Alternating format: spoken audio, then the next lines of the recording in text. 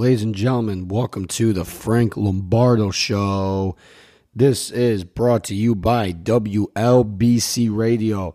All right, guys, you know what? I'm not even going to tell you anymore because you know what? You should have done it already. Get rid of the apps. It's time to stop paying for music and switch to WLBC Radio. They got 45 different stations across the country. Some of the stations are commercial free, so therefore, why even pay for music when you can just listen to a station that is absolutely free? And the best part is it's available on Apple and Android phones. This is something that you don't want to miss. Please take advantage of it, because after that, at some point, if it does cost money, then that's on you for missing out, because you know what? Once you're in, you're in. So it's available on Apple and Android phones, WLBC Radio.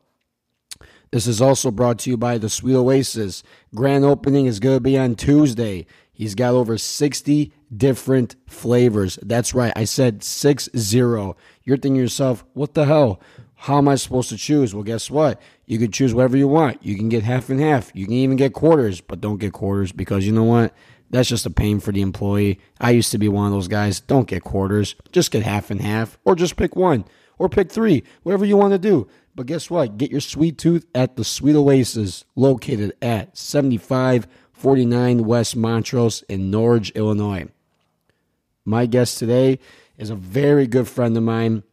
Not only does he day trade in the morning, maybe, hits the gym, gets a little sleep, but then he manages the restaurant at night at Joe and Giuseppe's. They got great seafood, great pasta, and overall great dishes. It feels like when you walk into the place, you're family. Because you know what? That's what restaurants should make you feel all about. So you know what? I love this man so much. Give it up for my man, Gio.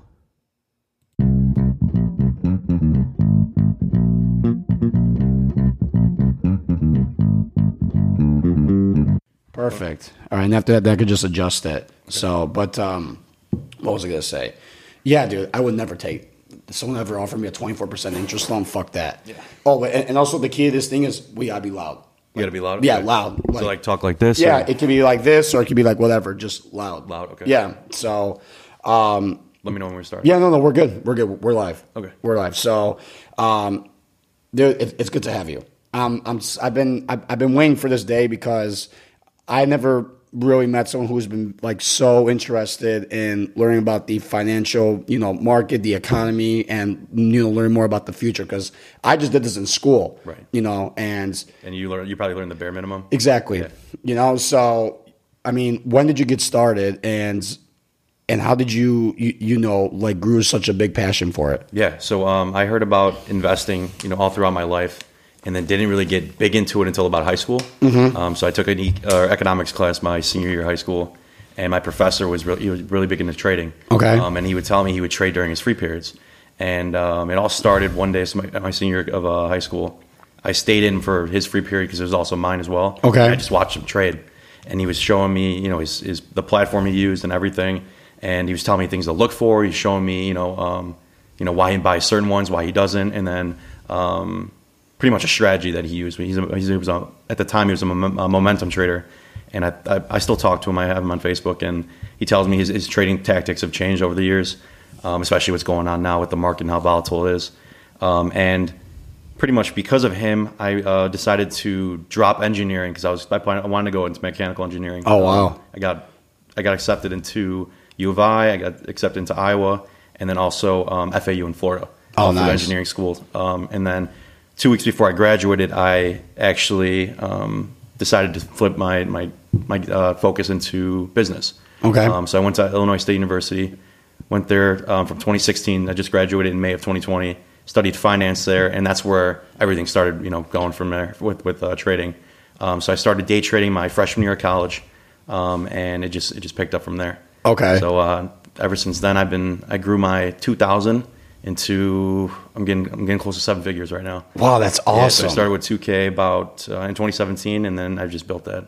Dude, that's great. Over time, yeah. So, Dude. I started out with long-term investing. I was buying, all these blue chip stocks. Mm-hmm. And then with that, I just got really impatient. I hated that. I wasn't seeing the gains that I anticipated early on. started doing more like swing trading, like these short-term trades where it's a couple days or a couple weeks. Okay. And then eventually picked up the day trading. Okay. So yeah, because for my finance class, we did I had to get accepted into a class. It was student managed portfolio. So it was maybe about like 10 students. Yeah. How many sectors are there? 12, right? 12. Yeah. Okay. So me and another student had to split financials. So we had 6 securities. My securities were at the time Wells Fargo, oh my God, SPGI, and I can't remember the other one, but I know I did. Oh, it was Morgan Stanley. Okay. So pretty much that whole class, the first semester was just learning more about the entire portfolio and kind of comparing all the numbers to different metrics. And the second semester was really getting into more valuation with the single individual securities, and then picking other securities to either replace or compare to to the portfolio. So my biggest one, which I believe I still won today, was at the time Chase again to replace Wells Fargo. My position was we completely liquidate Wells Fargo, because this was at the time when where it was all those fake accounts that were all set up, and the only strength that they had was I don't know if it was wealth management or the mortgage side of it. I can't really fully remember, but I know that Chase's position at the time. At the time I was working for Chase. Even though I wasn't biased about it, I knew that Chase had a very well founded structure, and Jamie Dimon was pretty much one of the best CEOs from what I know, that pretty much gave us a good intel of what the economy would look like from all the different type of sectors. So that's why even based on the valuation, Wells Fargo had more of an upside, but I knew at the end long term Chase would have won. So even though the class agreed with me, my teacher saw a little different, which is completely fine, because she actually is more of a genius than I am. So I mean, I'm taking her word over my word at that point. But what they did was they liquidated 50% and then used the other 50% to invest in the Chase. And now long term, I know that they should have done 100%. So. Oh yeah. So was JP Morgan your first investment? That you're saying like from personal investment? Yeah. Oh no, my first investment at the time was Microsoft, but I didn't know how to invest at the time, so I only bought one share, and that was I think $73. Yeah, because everyone always asks me, what was your first buy, your first investment? And looking back, it was for me, it was actually Snapchat. Really? Yeah, it was Snapchat and then Apple. Apple and then Snapchat. Yeah, those were my first two. Yeah. So the thing is like the first thing I did was I bought Microsoft, and then I waited 3 days. And 3 days I saw it go up, and I was like, all right, I'm making some fucking money. Yeah. And after that, then I saw it go down. I was like, right, what the fuck is going on? So I panic sold at I think I only made maybe $2-3. So, and after that, as I started learning from more people, they were telling me that you just buy and you hold it. Don't worry about it. Right. It's long term, it's going to grow. So then now that I think about it, I was like, wait a minute, if I would have maybe bought at least 10 shares at $73, and I would have made already, at least over 50% because of what is trading right now. So that's where it kind of kicks me in the ass, because I made the worst one that I've made was Cardinal Health. I think I bought 6 or 7 shares, and I never made my money back, so I just cut my losses. Gotcha. Same with iRobot. I thought it was a good company, but I didn't really do much research. Also cut my losses. But besides, all the other stocks, I mean, you saw what I have, so that's why I currently have now. I saw your portfolio is one of the most actually diversified I've ever seen. Really? Yeah, you got a nice split. I think the only weakness that I have in my portfolio is I think it's more weighted on tech, which I need to kind of pull out of. That's my only weakness that I see. But the thing is, it's the only part is that I don't want to give up or liquidate that, because I haven't really figured out what's my next move. Well, because tech for the last couple of years, specifically 2017, it was actually the biggest year, has been the most explosive. So you're actually seeing the most returns out of tech. Yeah. And after that, I was thinking about going into Domino's, because my mom was telling me at first, to buy Domino's, and the last time I saw them, they were at $250, and now they're at almost $500. And the fact that I saw a commercial, which blew my mind. They're doing self-delivery now. Do you know that? I didn't know that, no. So what they do is that they load the pizzas into the self-driving car, and then the car drives to your house. You get a text. You go outside. The car window opens. You take your pizza, and then it drives away. You're kidding me. That's fucking unreal. They're doing this over here? I don't know if they're doing this over here. I was gonna say I don't know, but I let's saw. try that, you know. Bro, I was in Vegas when I saw it. Oh, they got it over there? No, on the commercials, okay. on the like, you know. Yeah. It was mind blowing. I was like, why in the fuck did I not invest in this? Yeah, That's crazy. I mean, you know what right? they're doing with Amazon now with the drones, right? Yeah. That's. I mean, They're still testing it out though, but yeah, I mean that's gonna take looking years. At a drone company right now. I think he's going to partner with Amazon in the next probably year or two. Oh wow. Yeah, and they're also publicly traded too. They are. So this company is based out of Florida, and right now they're testing it with pizzas too. So they're delivering pizzas with drones within like 20 minutes. Wow. Yeah. So no more drivers, no more knocking on your door. It just, I guess, drops right in your backyard or at your front door, and that's it. Isn't that crazy how tech is like cutting like half the labor? Oh, it's exactly, like you got to think AI's the future. Yeah, it is. It's scary, but it is. Like, I mean, there's kids going to college and they're not even thinking about that. No, long term. Because I used to. I remember like when I was like a sophomore in college, I would like laugh at people that would like take like majors that didn't even matter. Right. You know.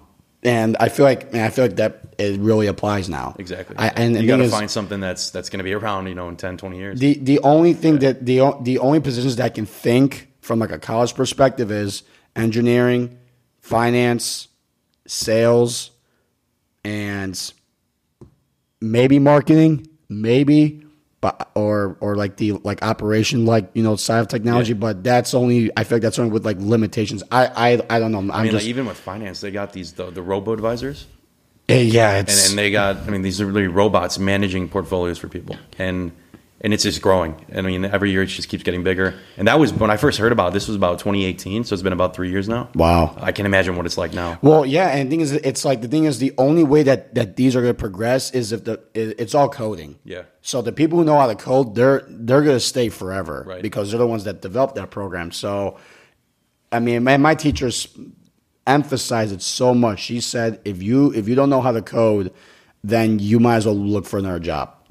And for me, it's like it's like learning another language. And as you know, for me, I'm still struggling learning my own fucking native language. Well, as long as you practice, you'll get it. I know you're working really hard too.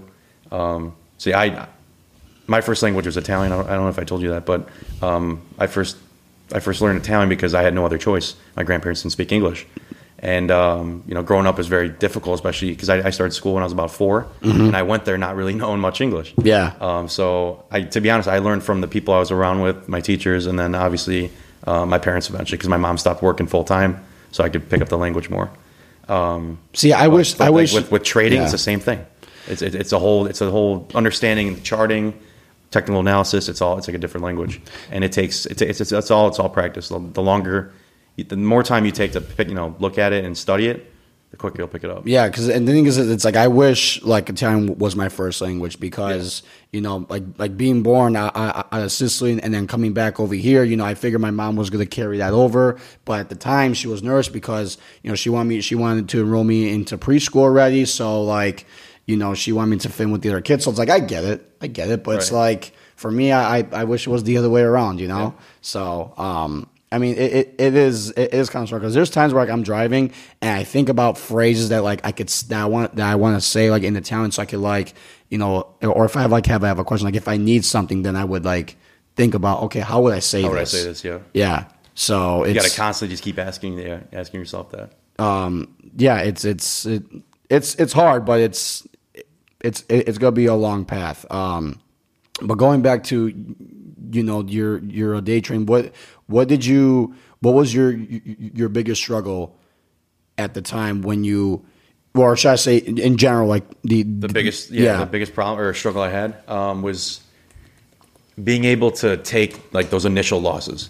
So obviously when you first start trading, you think you're going to win, nonstop, but it's actually your losses that you learn from. You learn from your mistakes, and 100% with trading. So I initially I was doing pretty well at first, but I wasn't doing these long-term short-term trades originally. I was doing more long-term and more swing, so I wasn't dealing with high-risk securities. And then once you start doing with messing with these high momentum, low cap, high volume stocks, with these penny stocks, you're seeing the stock will jump from $2 to $5 within a couple hours. Mm-hmm. So if you're not on it nonstop, you check it. You say you buy it at 4, it goes to 5, you don't sell. that stock could go back to $2 within 2 hours. Oh, wow. Yeah, so if you're not on it, you're not staying with it, it's very risky. And just being able to handle your initial losses and not, let it continue going on, that's like the biggest struggle that I think most traders, especially this year, this like now, struggle with. So being able to take those losses and then learn from them and apply them to your next trade, that's how you really grow. So you initially like tackled like high volatile stocks to kind of like get a feel of how to play around? I started on like a simulator. That's how I started. So it's like I don't know if you ever used one, right? No? Okay, so I used MarketWatch's platform, and it's pretty much like, it's like a brokerage account where you're dealing with fake money. Oh, okay. So you could set like your limits, how much, how many trades you could do per day, how much you could start with. I think for my account, I start with like 10K. And then that 10K, I lost literally like 4,000 within the first month. And then I was down to 6. And then I had to go, my goal was just to double it. I want to get to 20. Yeah. And then from that 6 to 20, it took me 3 more months. So it took me pretty much 4 months to double my money on that simulator account. But it's not real money. I was fake. Yeah, of course. But I was still, I was applying it as if it was real. But the thing with trading is you don't take it serious until you got your own money. Until it's your own money, yeah. So like, once you realize like that's actually my money, I mean, if I lose it, I'm going to be pissed. Because when you're on the simulator, you don't care as much. You're not risking your own capital. So how long did it take for you to actually start putting in your own money? After that, I started literally January of 2017. Okay. So all of like the fall of 2016 was me on the simulator, just learning it. That was my first semester in college. And this is like a weird question, but like I've started to notice like the beginning of the year between January through March. I don't know why, but February always seems to be a terrible month in trading. Big time. Yeah. Why is that? Because that's so the first quarter of 2021.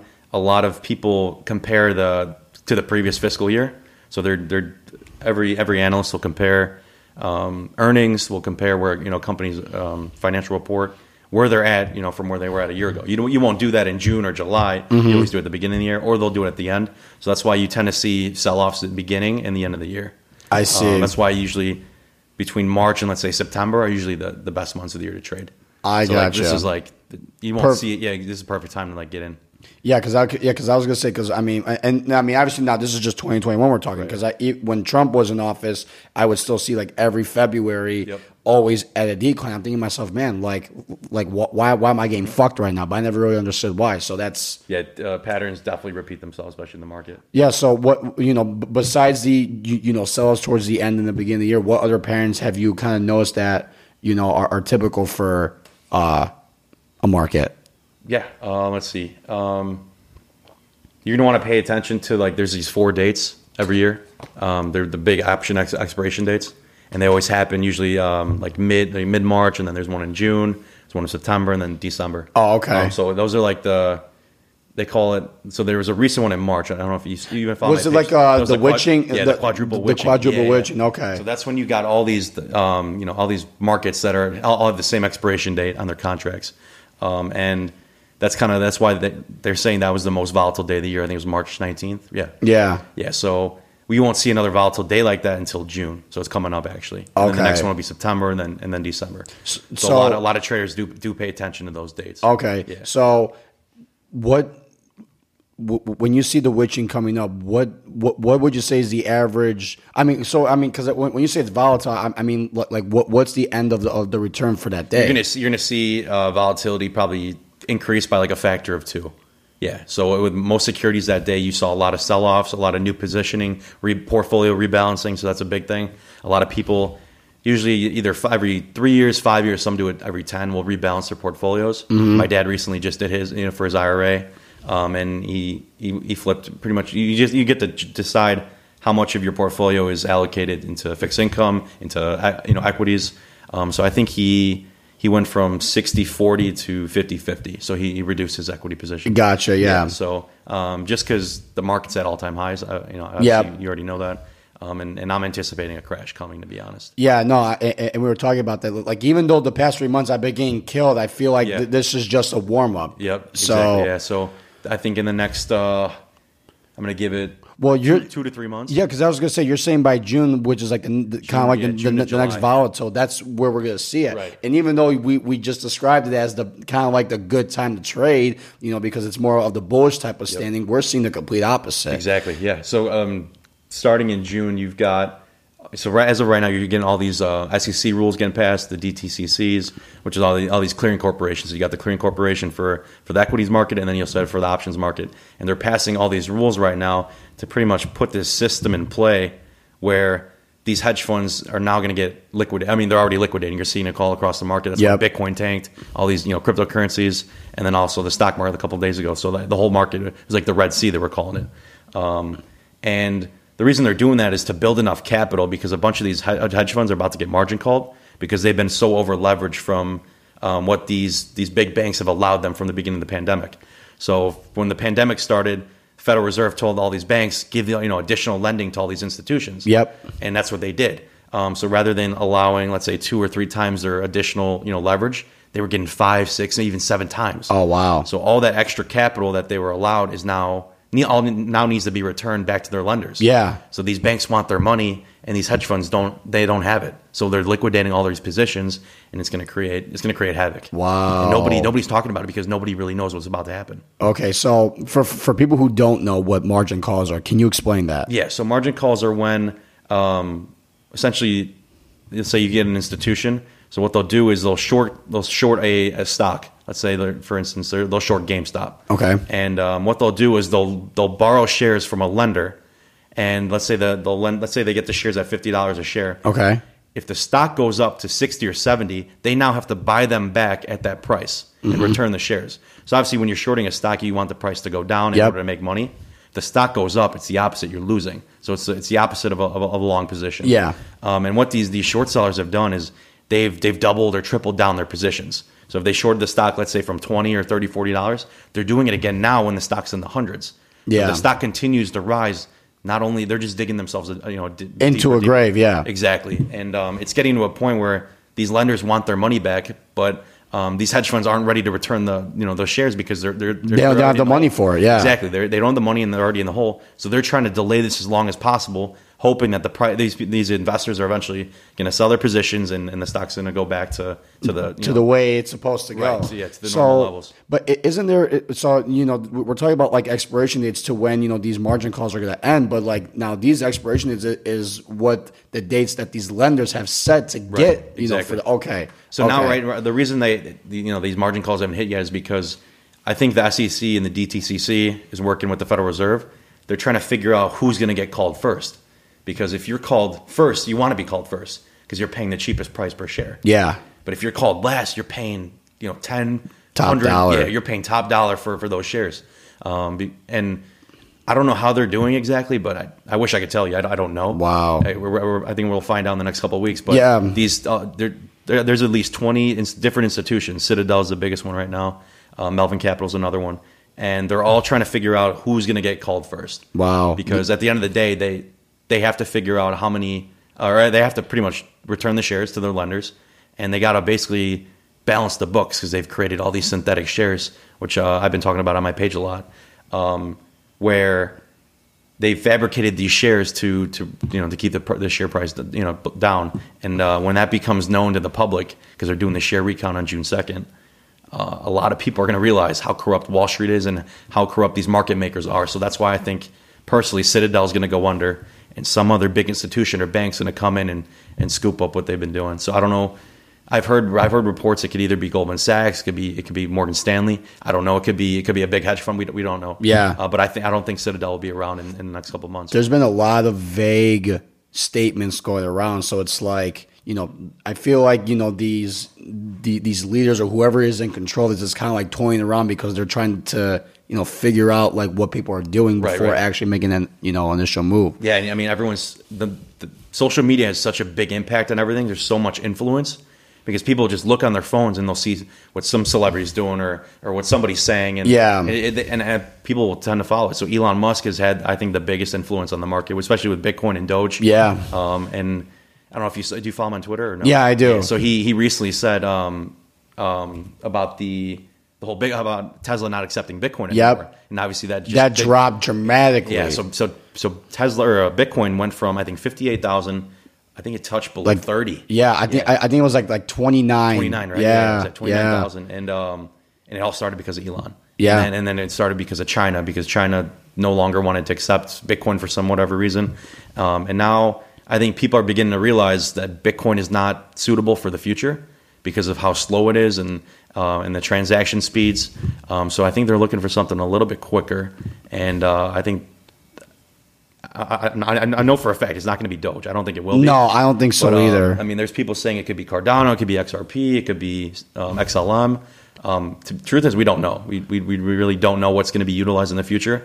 But I guarantee it won't be Bitcoin just because it's so slow and how expensive their fees are, especially with Ethereum too. So it's going to be.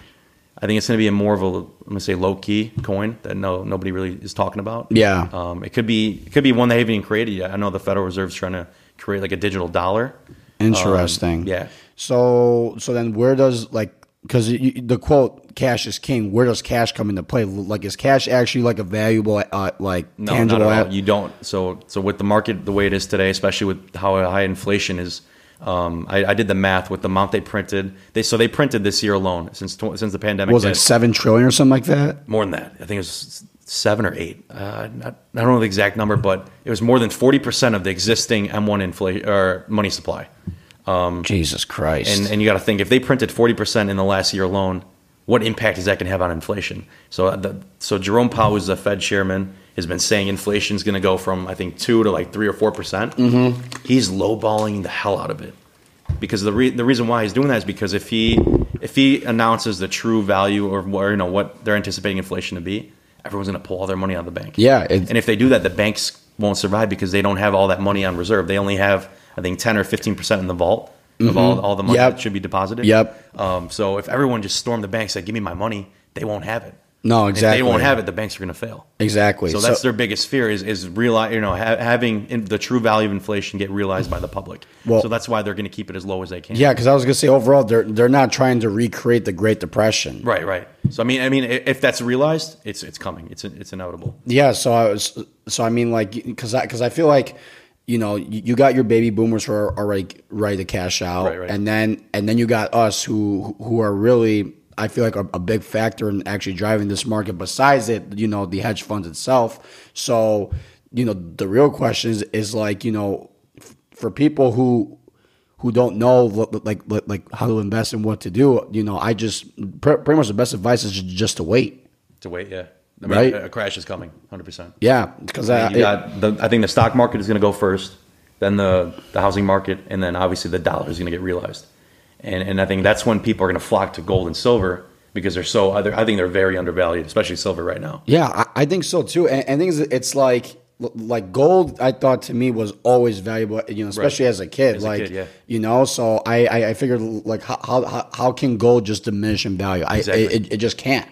They purposely kept them down because if they see gold and silver rising, what are people going to do? They're going to try and buy as much of it as they can. Yeah. And they don't want people going away from the dollar. So that's why they don't want Bitcoin, getting to 100,000, 200,000. So that's why they're trying to keep them as low as possible because they don't want people flocking from the dollar, which is their system, to something else. That's so that's so funny to say because me, it's like when how do I put this? When I was like 15, 16 years old, like when you get paid under the table, that's how like cash was the best. Right.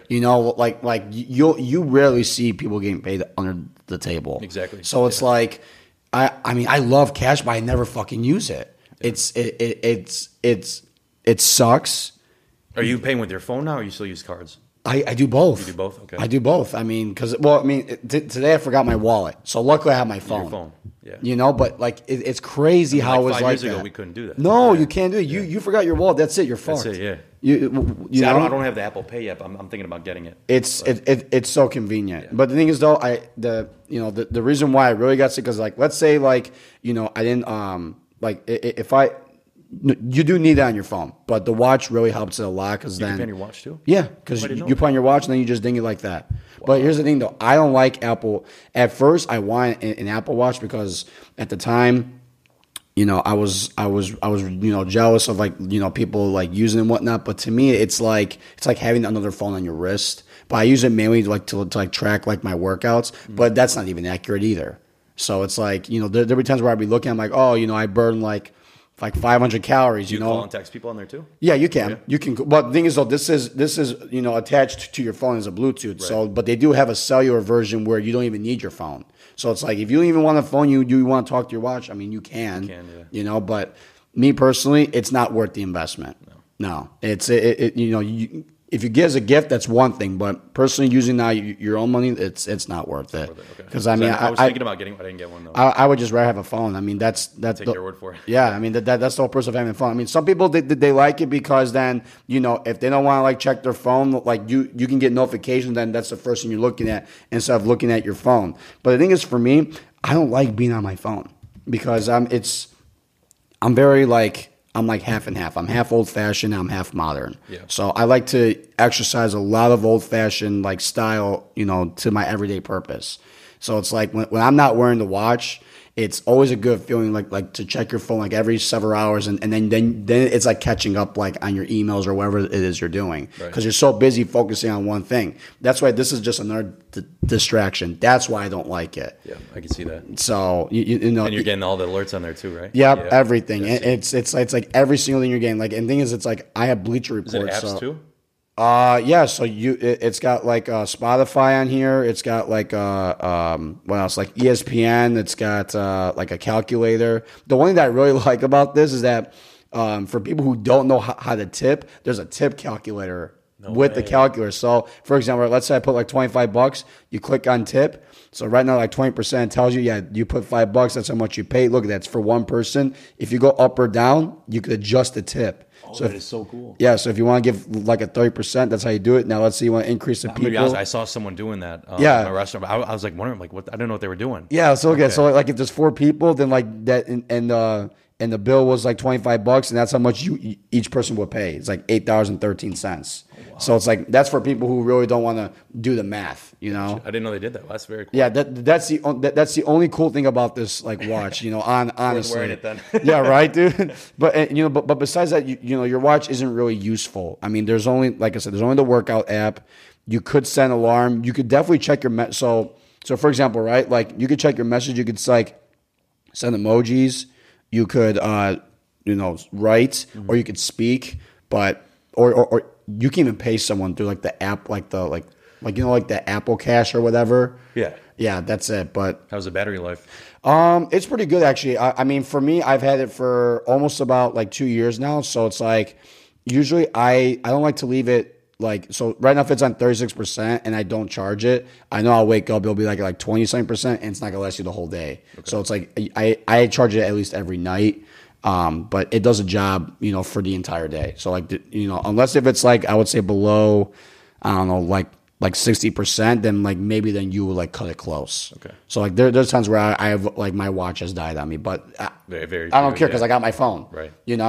So for me, it's like I like to, like I'm done buying like before I used to buy shit because it was cool. Now I'm completely done with that. I buy shit that's just useful. Right. This is useful for some things, but it's something that I don't need. Yeah. And that's why, like for me, it's like I don't. How we talked about. It's like I don't like keeping a lot of majority of my funds in the bank because there just is no purpose. Yeah, it's just collecting dust. I having my emergency fund, that's one thing. That's fine because I know that I can get it at any time. But everything else, I want to explore options. I mean, I'm especially at our age, like no one's willing to take, no one's willing to take that risk. Everyone's so like has those conservative values, like what they teach you in school. Work your 9 to 5, put your money in the bank, throw your money in the 401k. That's it. Retire. And thing is, so I got the Robinhood, which now I'm really. After this, we'll talk because I definitely want to hear some options to what you recommend. I got Acorns, which is nice, and then I got the IRA. Okay. And what about crypto? Do you have a crypto wallet or no? The only thing from the crypto is in Robinhood. Okay. So, yeah, I'll get you set up after. Yeah, I was gonna say because besides Coinbase, which it doesn't have everything available. No, I got something better for you. Oh, dude, that's perfect. Yeah. That's perfect because I remember I used to be all about Coinbase because I remember they're big on fees with that.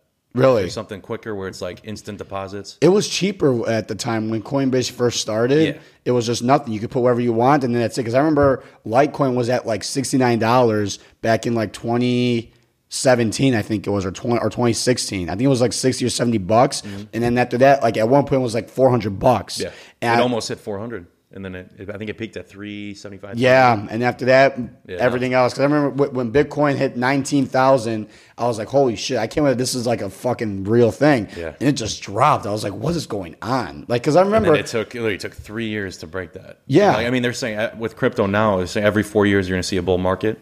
So the next one now would be 2025 after this one.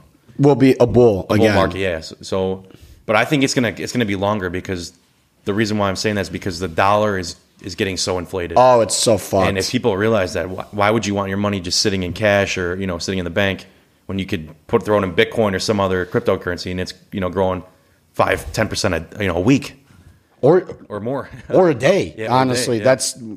It's still mind blowing. The thing is, like, that's a currency that runs 24 hours. Exactly. Does that, like, now this is a dumb question, but like, what about, like, so like, when people do like Forex, is that a 24-hour window as well? Yeah. So Forex market, you can trade 24/7. Okay, that's what I thought. But the reason why cryptocurrency, the whole thing is getting so big is because it's obviously 24/7.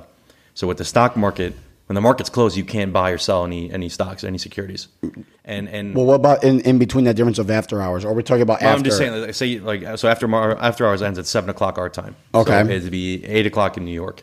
But from 8 until 4 a.m. you can't buy anything because pre-market doesn't open until 4 there. Yeah. So what is that? 8 hours. So 8 hours a day you cannot buy or sell any of your securities. So with cryptos, with the cryptocurrency market, say you wanted to sell all your Bitcoin. You could sell it and have it transferred into your bank account within a couple hours. Yeah. I know some securities are faster. I think XRP, it's instant. It's a matter of seconds. I used to use Binance. Okay. Is that still reliable? I'll be honest, I use Uphold. Uphold is my favorite. Okay. It's a new app right now. And then you just transfer that to your crypto wallet and it's done in a matter of seconds. By the way, have a wire, man, if you want one. Oh, perfect. Yeah, dude. I got you up. I got it all set up. I actually had one in the car. I forgot to bring it in. There you go. So yeah, I got you covered. Yeah, dude. The thing is, it's like, I don't know too much about crypto. I just know, like, from what I've seen like a couple of years ago, but I never really like dug my shovel into the sand. So like, it's the biggest it's ever been. Same with, I think, the stock market too. Yeah, but it's like, what I mean. It's weird. I don't know, man. I was gonna ask you, do you use TikTok at all or no? No, I don't. No, okay, I don't even have TikTok because the thing is, like, I'm trying to diminish as much social media as I can. The reason I asked that is just because everything's growing because of TikTok. I think TikTok, social media. TikTok is like, I use it maybe once or twice a week. I just go on there to see what people are talking about. So every time I go on there, I see like a new cryptocurrency, or that's how I got introduced to the SafeMoon and then Shiba. Yeah. So I heard it on there because of TikTok, and I got it on super cheap prices because of that. And now TikTok's blowing up again with like AMC and the GameStop, and everyone's talking about inflation and how the market's about to crash, and how inflated the housing market is too as well. So everything, especially down south like Florida, Texas, everything's going for 15, 20% over asking price. I mean, it's happening here too, but especially in these southern states where everything's open and a lot of people are moving still. Yeah. So if you look around, I just looked. I don't think I get. I was going to send you like a report that I showed my brother. I didn't get to send it to you. But the biggest states that people are moving to is like Florida, Texas. I think Tennessee's a big one. Well, that's also because of what happened from last year till now too. With the lockdowns and everything. Yeah, and the thing is, like, people are moving out of state and coming here. There's such a massive demand here, but there's such a big fucking shortage as well. Right. So it's like these houses over here. I think there's. I mean, I don't know if you kind of like looked around when you were driving, but there's been at least 5 to 6 fucking for sale signs. Now is the time to sell. Yeah. If you want to sell, you sell now because you're exactly getting the highest value you'll ever get. Oh yeah, and the thing is that people who are selling now, it's because to me Norwich is overpriced in general. So it's like I think they're maybe making that maybe at least 5% back, and it's such a small return, which is why. I want to mention something. So I was talking to a guy today at my restaurant, and he was talking to me. He's a baby boomer. And he was telling me how our generation is so unwilling to buy a house. They just want that comfort, or they're renting, or they stay at a location, they go somewhere else. So like our generation's more on the move than being settled. Yeah, you know what I'm saying? That's a good thing for it is a good thing, but you got to think the housing market. when all these baby boomers, sell or get rid of their homes, or they give it to their, their children. Yeah. What are their children going to do? Are they going to keep it? No, they're going to sell it because they want the money. Yeah. So you're going to see this huge influx of all these homes, for sale in the next 10 years. Yeah. And there's not going to be enough buyers to meet that demand. So that's why the housing market's obviously a crash. It's inevitable at this point, Dude, especially with the amount of people that are about to retire. This is crazy because it's like it's funny how you say it, because there's so many people that are retiring, and every time I talk to those people, the first thing they say to me is good luck. Yeah, exactly. And these people, they're not, a lot of people that retire here, they don't stay in Illinois. No, they're getting out. Yeah, they're going to Arizona, they're going to Florida, they're going to Texas, they're going somewhere else. But here's the thing, though, right? Even though like they're getting out, I was. Nobody's retiring in Illinois. I just bought this book. I just bought this little like 20-page book from like my teacher who taught finance. It's called like Invest like $2 a day and retire like a millionaire or whatever. Yeah. There is I don't know if it's with I have a Roth, so I feel like I'm good with wherever I go. But I know that in some instances, I don't know if it's only strictly with pensions or if it's like 401ks too. But there's certain states like that you don't get taxed on your I don't know if it's capital gains, or really? Something like that. I don't know if it's capital gains or if it's like when you're ready to like take distribution. Oh, when you're pulling out? Yeah, because I know Illinois is one of the states where they don't tax you on it. If I were to grab the book, that. I'm not sure. It might be pensions. I think that's it. But I mean, pensions are probably gonna be non-existent again. I mean, not again, but they're probably gonna be non-existent in it. Who knows? Maybe 15, 20 years. Yeah, because you got to think Social Security is going to be dried up too. Which is fucked. So we're paying into a system that's not even guaranteed for us. No, exactly. Yeah. And the thing is, it's like as these even the generation above us. Yeah. No, it's terrible because the thing is like as they were giving out like the first round of like stimulus checks and whatnot, mm-hmm. I was listening to Peter Schiff at the time when he was talking with Joe, and he basically said that the Fed should have not been responsible for providing these stimulus checks, should have been the states. Right. But the problem is that what I thought now as I kind of think about it, like to counter that, if the states were to do that, they would have to every state would have to declare bankruptcy. Oh, yeah. Because there's no way that because I don't know if you know this, but the Federal Reserve's actually they declared bankruptcy a year ago. I did not know that. Yeah, and nobody's talking about it. Oh. Yeah, so I heard it's going to get announced in July. Really? Yeah. Like that they're going to declare again for bankruptcy? Well, they haven't made it publicly known, but there's files all over there. You can find them all over the internet. That's great. So then basically, yeah, I mean at this point I might as well besides AMC, I might as well just liquidate everything. Yeah, you can. I'm not saying that I'm going to, but I mean it's just. I'm not a funny. No, you're not. Of course, you're not advising anything. So, I'll tell you what I would personally do, and it's if you got money sitting in the bank. Let's say if I had money sitting in the bank, I would first let it work for me, and then I would distribute it evenly. So you got stocks, bonds, and then cryptocurrency, and then I would also have something in gold and silver. Yeah, and you could do it. Now, split it up evenly, or go heavier in one certain market. When you I know this is a dumb question. When you say gold and silver, like we're talking about just going to a jewelry store and just buying gold, right? Physical, yeah. Yeah, okay. You could buy like gold and silver stocks, but I don't think it's the same. It's not the same. No, it just isn't.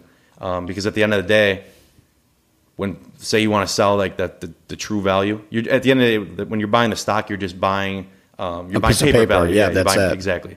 So with the physical, especially silver, because silver is so widely used in the world, there's no reason silver should be under $30 an ounce. There's absolutely no reason. And the banks have just kept it suppressed all these years, so less people would buy it because they know if more people buy silver, the dollar is just going to keep decreasing in value. And now people are beginning to realize what inflation is. When right now, I think that most of America thinks it's about 5%, maybe 4%. Yeah. But there's people that already know it's going to be over 10 or 15. And in my eyes, I think it's going to be over 20. No, yeah, I completely agree with you because here's the thing, right? In America, I would say it is like 30 to 70. And when I mean that is like we're the 30% that know this. There are 70% of people who are just getting handouts. Exactly. So that. For them, they're thinking the stimulus checks are making a difference. Yeah, exactly. When I knew in reality, it never made any fucking difference. Because the thing is, it's like there was no proper way of the system for it. Right. It's like what should have happened was that if they were to have a file of every single individual, which clearly they did, You know, they would the IRS should have set a threshold. Because 60,000, you can still support yourself on 60,000, whether you're renting or if you have any type of living situation, you can support yourself on 60K. Sure. You know, if anything, they should have lowered that threshold to like what maybe a high school person would make. Mm-hmm. That would make more sense, you know. But then, and like I said, I'm talking on my ass at this point. But and then, you know, in terms of like businesses, like. I mean, there's so much data on businesses, there was so much fraud too on it as well, which is PPP loans, yeah. Yeah, because you know when I worked at Chase, there'd be individuals coming up, and you would just see a random deposit of $10,000 in there. When you look at their history, they didn't have like $400 in their account, and they're like, yeah, I want the full funds. And at some point, I mean, I never personally gave them it because I knew it was bullshit, but. We just required them to bring documents. They wanted like the articles of it's not articles of information. You're talking about for the small businesses, right? Yeah. Because what happened was that because you needed proof. You needed like all your rent, all that, the rent, everything, utilities, everything. And the thing is too is that people who were applying for these businesses, like the loan was just, you know, like. What would it be like unforgivable or forgivable loan? Well, I heard they're all going to be forgiven. Okay, yeah, so that's what I heard. So at this point, the reason why this was happening was because of TikTok. Yeah, because people would watch TikTok and then figure out how to manipulate the system and then do that. Yeah, that's so fucked up. Because you know, the ending is, you know, and this is why I want to bring. This is why I have a question with that too. Is that, you know, the way how the true fundamentals of investing is you look at a 10K and you read the report and you see that within the matter of a 5-year, you know, historical data of the company, you're seeing how it's moving, and then you make your analysis on it, right. And then you look at the, you know, well, you want to compare quarter to quarter results. Yes, yes, okay. So after that's how it should be, and I think it is still like that, but I feel like that shift has changed. Yeah, I feel like now it's just all media. News. Yeah, it's just all fucking news, hype, and then and then influence. So I mean, like the whole GameStop thing. Yeah, that was all fucking. If it wasn't for that Wall Street Bets group, GameStop would probably gone under this year. Yeah, because nobody would have realized, you know, what was really going on there. Yeah, and I remember I was watching. Same with AMC. Yeah, and I was watching your story, and I can't wait that after GameStop literally got bailed out from all the retail investors, they're just clear of debt. That is fucking amazing. And now AMC they could operate for the next 2 or 3 years. That's crazy. Because when's the shareholder meeting? So they moved it to July, but they're doing the recount the 2nd of June. Oh, the 2nd of June. Okay. Yeah, so they're supposed to have 490 million in outstanding like shares. That's how many should be, you know, like listed, you know, on the market. Yeah. Between what insiders own, what institutions own, and then the flow, which is what retails own. Yeah. And whatever's available. So that should be like under 500 million. Okay. But when they do this recount, I think it's going to show over 1 billion. Because of all the synthetics they printed, and that the other retail investors possess now. So now when they go in and they disclose that amount, let's say it's over 1 billion, they got to go in and these these computers from the DTCC, they got to go in when these hedge funds get margin called and buy up every single fake share because they got to balance the books. Wow! And that's why I put it on my page. I think everyone's like they're calling it the mother of all short squeezes. Yeah, and honestly, it could be. Because of how many that they have to buy. So like I've heard that it could be 1.2, it could be 1.6. I've also heard reports it could be over 2 billion. And if it's over 2 billion, this could take over a month. That's how long it could take. I was gonna say we will be seeing like a huge like upside in like what, at least 20 to 40%. You know why? Because they have to buy every synthetic, and if somebody's not willing to sell it, let's say at 100. And they want more for it, they got to pay more for it. Yeah, because they need that synthetic to balance the books. Yeah, so that's why the price is going to keep going up and up and up. Yeah, and it's probably going to break their all-time price record too. It's going to break everything. You're going to see all-time highs. That's why it's going to be the domino effect for the market crash. Yeah, because so many people are going to be storming the stock when it's already on the move. Yeah, because they're going to want to know why it's moving, and when they find out why. What are they going to do? They're going to buy it. Exactly. And thing is, for me, I'm not saying, you know, buy the No, stock, exactly. Saying, no, exactly. I'm telling you what I've seen in the past. And for me, it's like, from following the page and kind of like, digging more into it, I'm like, you know what? I'm just going to play around with it. Because at this point, like,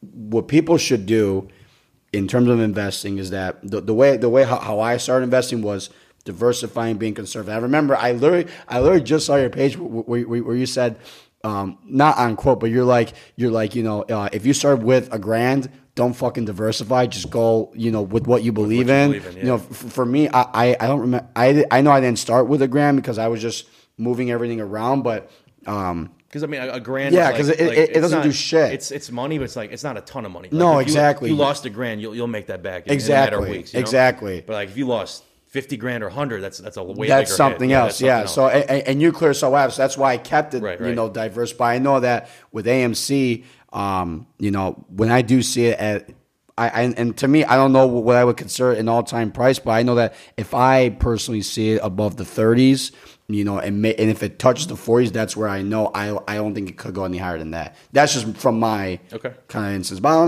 don't know. Guess we'll find out. I know.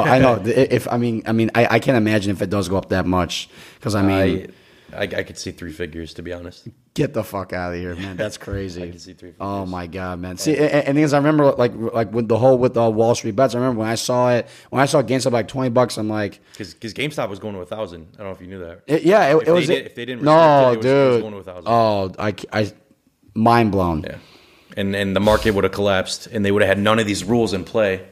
So they pretty much had no choice to do what they did. Yeah. But not only did they prevent the market from crashing, they also saved a bunch of hedge funds, and they saved Robinhood. Yeah. Robinhood would have failed. They would have for sure. They wouldn't have had or been able to process every single transaction that they would have needed to make. Let's say if GameStop had 1,000 or 2,000 or 3,000, because I think it was on pace to hit 5. Yeah. If they just left it. Doesn't the Mets owner have a big stake in one of the hedge funds? 0.72. That's his hedge fund. That's what it's called. Yeah, okay. I think it's called 0.72. Something 72. Is it some? Yeah. And I forgot his name. Oh, is it Steve Cohen? Steve Cohen. Yeah. Yeah. So he doesn't manage it. He owns that hedge fund, and he was also tied to Melvin Capital and Citadel. Okay. Because he along with the guys from Citadel helped bail out Melvin Capital. So they gave him, I think, $2 billion to pretty much double down on their short. And they think about it, they did this when AMC and GameStop were at, I think, about $100, and now they're both. So GameStop's at $170, yeah, and then AMC's at $12 now. Yeah. So they doubled down when AMC was at like $8. Mm-hmm. So they're down 50% on what they shorted at from the second time. So you got to factor in the first or second. They could be down. They're in the millions for sure. Yeah. And every dollar, I think I did the math. Every dollar AMC goes up, they lose like as a total. Short sellers lose over $900 million. That's wow. So $1.15. 900 increase million. Every dollar and 15 cents, they're losing $1 billion. Wow, that is absurd. I can't imagine if I ever lost that much. That's why you're seeing I call it phase 3 liquidations, and you're seeing big block trades taking place where all these hedge funds are liquidating their positions. Mm-hmm. And I think it's getting to a point where the investors in these hedge funds are going to start demanding, where their money's being allocated. And when they all find out that it's being used to short all these stocks that are all about to get margin called, they're all going to be freaking out. So I'm guessing all these investors in these hedge funds are all on their phone with their lawyer in the past couple of weeks trying to figure out what they could do to get their money back. Yeah. Because they all signed these contracts with these hedge funds. Some are a couple years, some are 10 years. Yeah. They all vary. Exactly. But if the contract hasn't met its deadline, they legally aren't allowed to, withdraw their money. Yeah. But if they're using it for fraud or for whatever, mm-hmm. they're about to, take this. There's going to be a lawsuit after this for sure. Oh, I either agree. Against SEC or against these hedge funds, something's coming. I already know it. Well, so then pretty much the long term game is trust. Right. Where do we fall in trust then? Because there is none. When people realize what they've been doing, market trust won't ever be the same. Yeah. So it's when this thing's all said and done with, I'm personally going to be staying away from the market for probably a couple of years. Wow. So I'm getting ready to go like 80% into crypto and then 20% cash. So that you see, that's why I'm now it makes sense to me of why cryptocurrency. It's the future. Yeah. Yeah. I see, but that's why I didn't understand why it was the future. Yep. Because it now, so cryptocurrency in a sense is now going to be like Forex. Bigger, way bigger. Yeah. That's crazy. I think it's It's widely used here, and then in like China, in Asia. Yeah. It's growing. It's getting. I got family in Italy that are now jumping on like Cardano and all the smaller ones. Really? XLM. Yeah. Wow. So it's hitting Europe. It's just growing exponentially. I know the banks in Africa just I don't know. It's called Hedera Hashgraph. It's another one. It's another blockchain system that banks are beginning to use. And I think all these worldwide, these banks all across the globe are trying to position themselves onto one ledger, so one blockchain technology, and we just don't know yet. We don't know which one they're gonna partner with, and widely use. Yeah, this way, you're gonna have transactions from, let's say, from China to Chicago in a matter of seconds. That's fucking nuts. And as opposed to where before it would take minutes or hours, now you're seeing $1 million transactions in a matter of seconds. Well, then where does regulation come into play? That's the thing. That's because it's unregulated. Yeah, because like I was reading like a small little article of the guy who used to own Doge because he sold it for like his like Honda or whatnot. So who controls that? That's the thing right now. I feel like that's like the biggest risk factor is like because it's all unregulated. I feel like like how you said like every couple of years it's gonna turn bullish. Right. So but so as of right now the dollar is the global reserve currency. You know that, right? Yeah. Yeah. So if the dollar loses 20% or more in a year on inflation alone, technically it can no longer be suited as the global reserve currency because it's so volatile in price. So what will then replace the dollar? I think the Fed already knows that, from the amount they already printed. So they're preparing to bring in some new currency. I don't know if it's going to be a digital dollar or something that's already listed on the exchanges that can be used globally and become that replacement. So that's crazy. That's why to be honest, I don't see cash being around in 10 years. I just don't see it. That's wow. It could be sooner, but I think by 2030, no one's going to be using cash. That there's people who like hoard cash in their houses. I mean, under the mattress. Us Italians, we gotta do it. Yeah. I mean, because that's the thing. My grandparents, they said themselves. They said never put all your money in the bank because you can't fucking trust them. Yeah, and exactly. Like, so like you got your everyone has their spots, but it's like I just can't. I mean, like I could see it because I rarely ever use cash. The only time I ever use cash, and it's ridiculous when I say this is the only time I use cash, is when if you go to like Rosemont, which I never go to Rosemont anymore, and you pay like a cover fee for a bar or any type of like other establishment that only requires cash, like G and Jude's. You got to think, cover fees. Like, what's going to happen with that? Yeah, is it all going to be crypto or right? It's like, hey, we take $15. We're the Dogecoin. Okay, cool. It's like it's like I don't know, man. Like that's now obviously like that is like the least amount of worries of that anyone's going to think, but it's like it's a situation, I saw when was this? I was actually at ISU. I was visiting my friends right before they graduated. Do they still do cover? Oh yeah, I think they do still do cover fees. Somebody was trying to tip the girl, not in cash, with crypto. That's so weird. She goes, you got your address for your wallet, and the bartender showed him, and the guy tipped her, and I don't know what currency, but yeah. See, and that's the thing. It's like if someone tipped me in currency like that, like crypto, that's like that's better than cash. Yeah, it can you're giving me a money tree in a sense. Right, exactly. Yeah. Thanks for giving me some water to fucking plant it. Like exactly. That's fucking nuts. I think in the next probably the next 2 years, you're going to see tons of businesses like adopting this like new currency acceptance. Like I know bars, I think in the city are trying to get that, and other shops. See, it's funny to say because now this is what I think. The way how credit cards fuck businesses, right. I feel like that's the way how currency is going to be the same exact thing. There's going to be some type of financial institution that is going to have somewhat of control or to regulate all these different types of currencies to make sure that it doesn't have that risk of having a bubble pop. Right. And the thing is, like I love the whole conspiracy type of theory with like the whole like Rothschild and like Rockefellers and all stuff like that. I feel like that now that like they see kind of like a shift of what could be potentially going on, then that's the next thing that they're going to tackle. Right. But either way, the way how I see is that, credit cards will still be a thing, but now that credit cards can be accepted with any type of form of payment.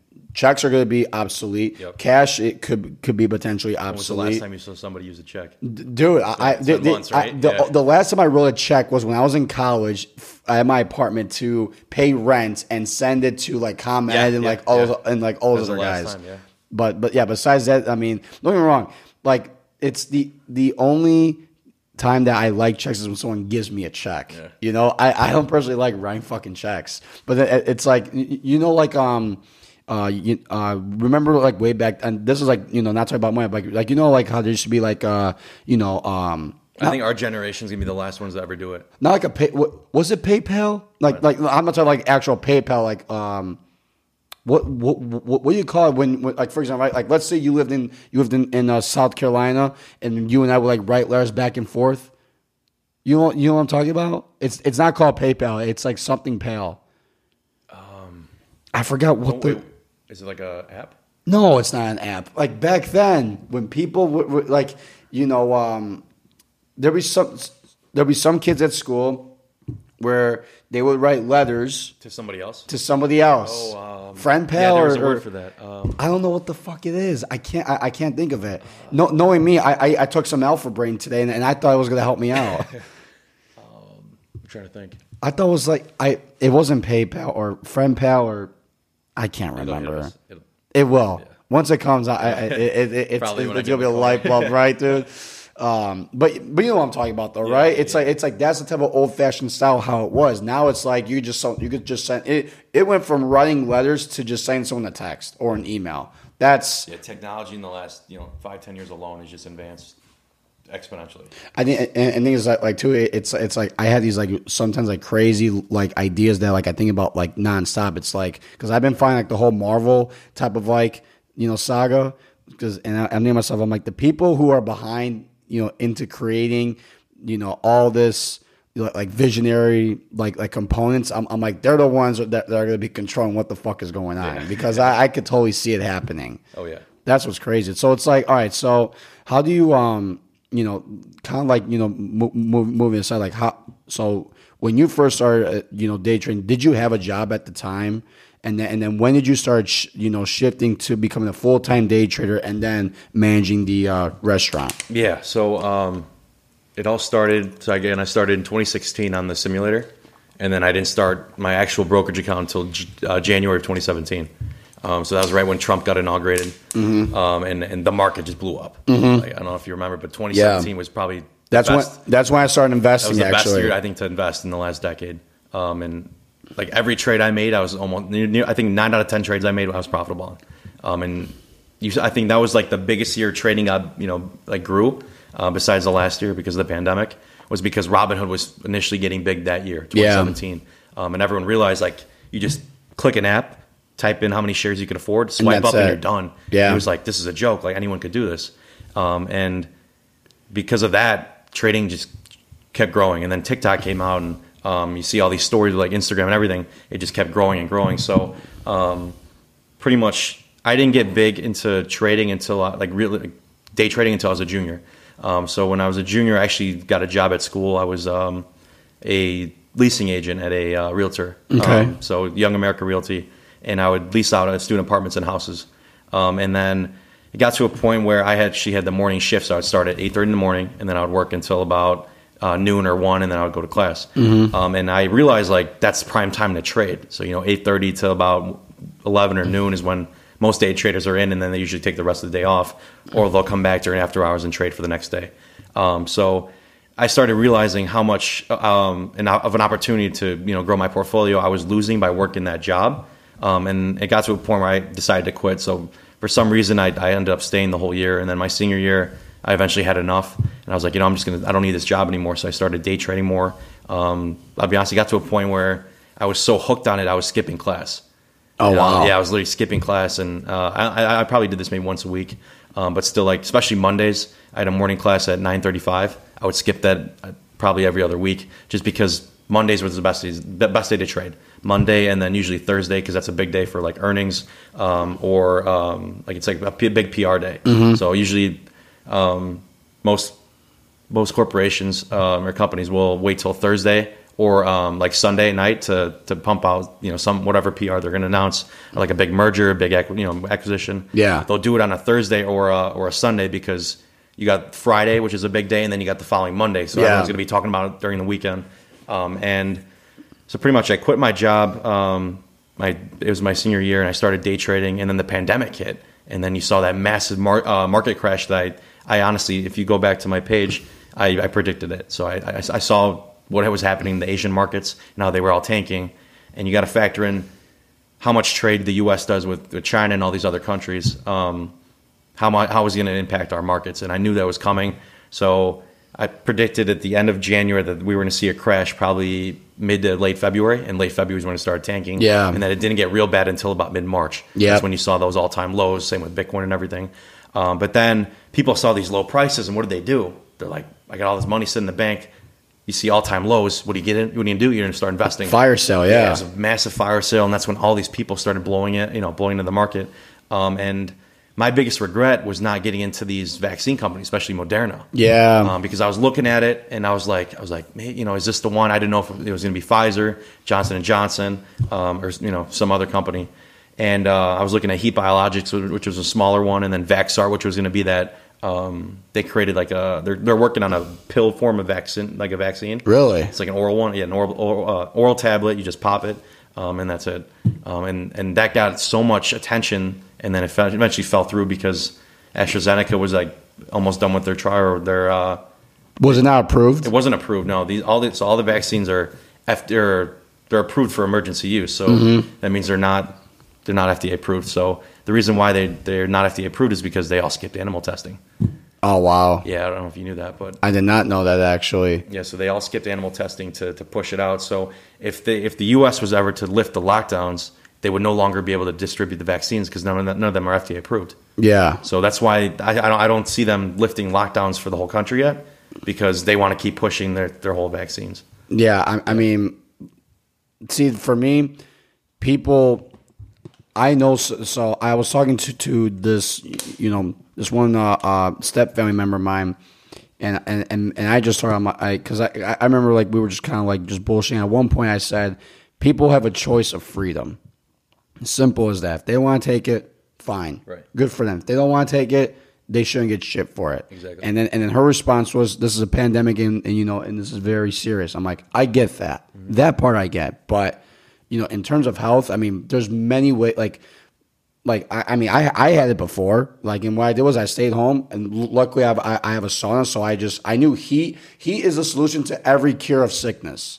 No matter what, the way if I ever have like a cold or if I have like a big pounding headache, my boss at the ice cream shop told me this is how you do it. You double layer on socks, you wear shorts, long pants, shirt, sweatshirt, hot tea, hat, lemon. I'm telling you everything. And after that, if you have a down comforter, even better. You sleep, you wake up drenched, and after that, you feel like a brand new man. Yeah, that's it. And luckily, at the time, for the only thing that COVID fucked me up with was that I had a pounding headache consistently. So the only time it would ever go away was when I was in a high temperature setting. So it's like anything that was above it only goes up to 140 max. Okay. So it got still hot. Yeah, it only got to like 130. But at the time when I was in there, I had no headaches. I felt clear. And the moment I got out, it came back. Yeah. So. Once you have it, you have it. It's just, that's what it is. If you have the flu, if you have a cold, it'll go away in a couple of days, and that's it. That's the way how it should be anticipated. So, but do you think all the states are going to end up like Florida or no? I hope so, but I don't think so. You don't think so, right? I don't think so. No, because you know what? It's like I feel like now there's so many political ties to this vaccine. It's like, and you know what? I always believed in. Do you think from the start it was all political? Yeah. Because think about it, right? The mayor of Florida is probably I can't really fully say that he was like the smartest guy, but the governor, right? DeSantis. Yeah. Because it's simple fundamentals at this point. It's like the swine flu was there. People were still working when they got sick. There wasn't really a rush of vaccine coming out. It's like you had to deal with it. And the fact that we have more access to resources Just like how in a stock, even though you only lose 5% for the day, you don't panic sell. No, and that's what it was. I buy more. Yeah, that is my fundamental. Anytime I see it on the day, if I see a stock that falls 5% or lower, I'm buying it. Yeah. And that's what I do. I know a guy who does especially if you bought it at a higher price. Yeah, I know a guy who does a recurring investment every day on certain stocks. Like he just puts $25. He just buys $25 every day. Yeah, I mean, doesn't matter like whatever he has. He just picks whatever he likes, then just puts $25 every day, Monday through Friday. Yeah, over time that's going to add up to be good for him. Because if you think about it, that's $500 a month. Yeah, that's not bad. And things, it's like I almost did it last month, and now like I'm not gonna do it with Robinhood now because after we talk, I definitely want to see like what I could do. You could switch over to you got options. You got TD Ameritrade, you got Webull, which is I like that one too because it's newer. Is it so? Because I'll tell you like again is that I don't really use. Are you more like old school with like trading, or like do you like looking at the digital aspects of it? Both. I'm both. Yeah. And I would do either TD Ameritrade or Webull. Those are like my two favorite. Okay. And then you also got E-Trade, Fidelity. There's other options too. Yeah. But for people our age, the main two are TD Ameritrade and Webull for sure. Okay. And then Robinhood's like more that 18, 19-year-old, the younger generation. Yeah. Like the guys a couple years younger than us that are just coming out of high school, just looking to invest a little, couple cash. Mm-hmm. They find Robinhood because it's the easiest mobile app. But yeah. I'm still gonna keep. I really like the Acorns one because I can just put whatever, and then they just keep on tacking up. Because I kind of like their strategy. How they like, if it's like 230, that they take the 70 cents out of your account and they reinvest it. I think when the next squeeze happens and they halt trading again, tons of people are going to hop off Robinhood, and they can't afford to lose any more their brokerage accounts. No, they can't because they need more trade. The more traders they have, the more they make more money. So they don't make money on people that just buy and hold the stock. They need the day traders that come in because they make money on that spread. The amount of volume that I see on a day with like all these different stocks is beyond wild. Exactly. It makes no sense, right? I don't get how there's over 1 billion people trading on the volume for like one stock. Doesn't make any sense because I remember back then everyone was on the floor. There wasn't 1 billion people on the floor. Exactly, yeah. Like, where do they come up with these numbers? That's why I think half the time these volume numbers are not real. It can't be. They can't be trusted. Yeah. No. I've seen fluctuate like especially with the stocks that I've been trading. I'm seeing volume that just shouldn't be. It's just unrealistic. You're seeing volume that for AMC for one of them. It was like 170 million or something. 170 million when for like. The float right now is what's left. What's the shares that are left after you subtract what the insiders own and then what the institutions own. Mm-hmm. And the insiders and the institutions, they're not selling. They're buying and holding the stock for years to come. They obviously that's what they do. But the retail investors, that remaining float is already dried up. I think it's like over 90 or 95%. So if that's the case, that leaves like 4 or 5 million left, to be.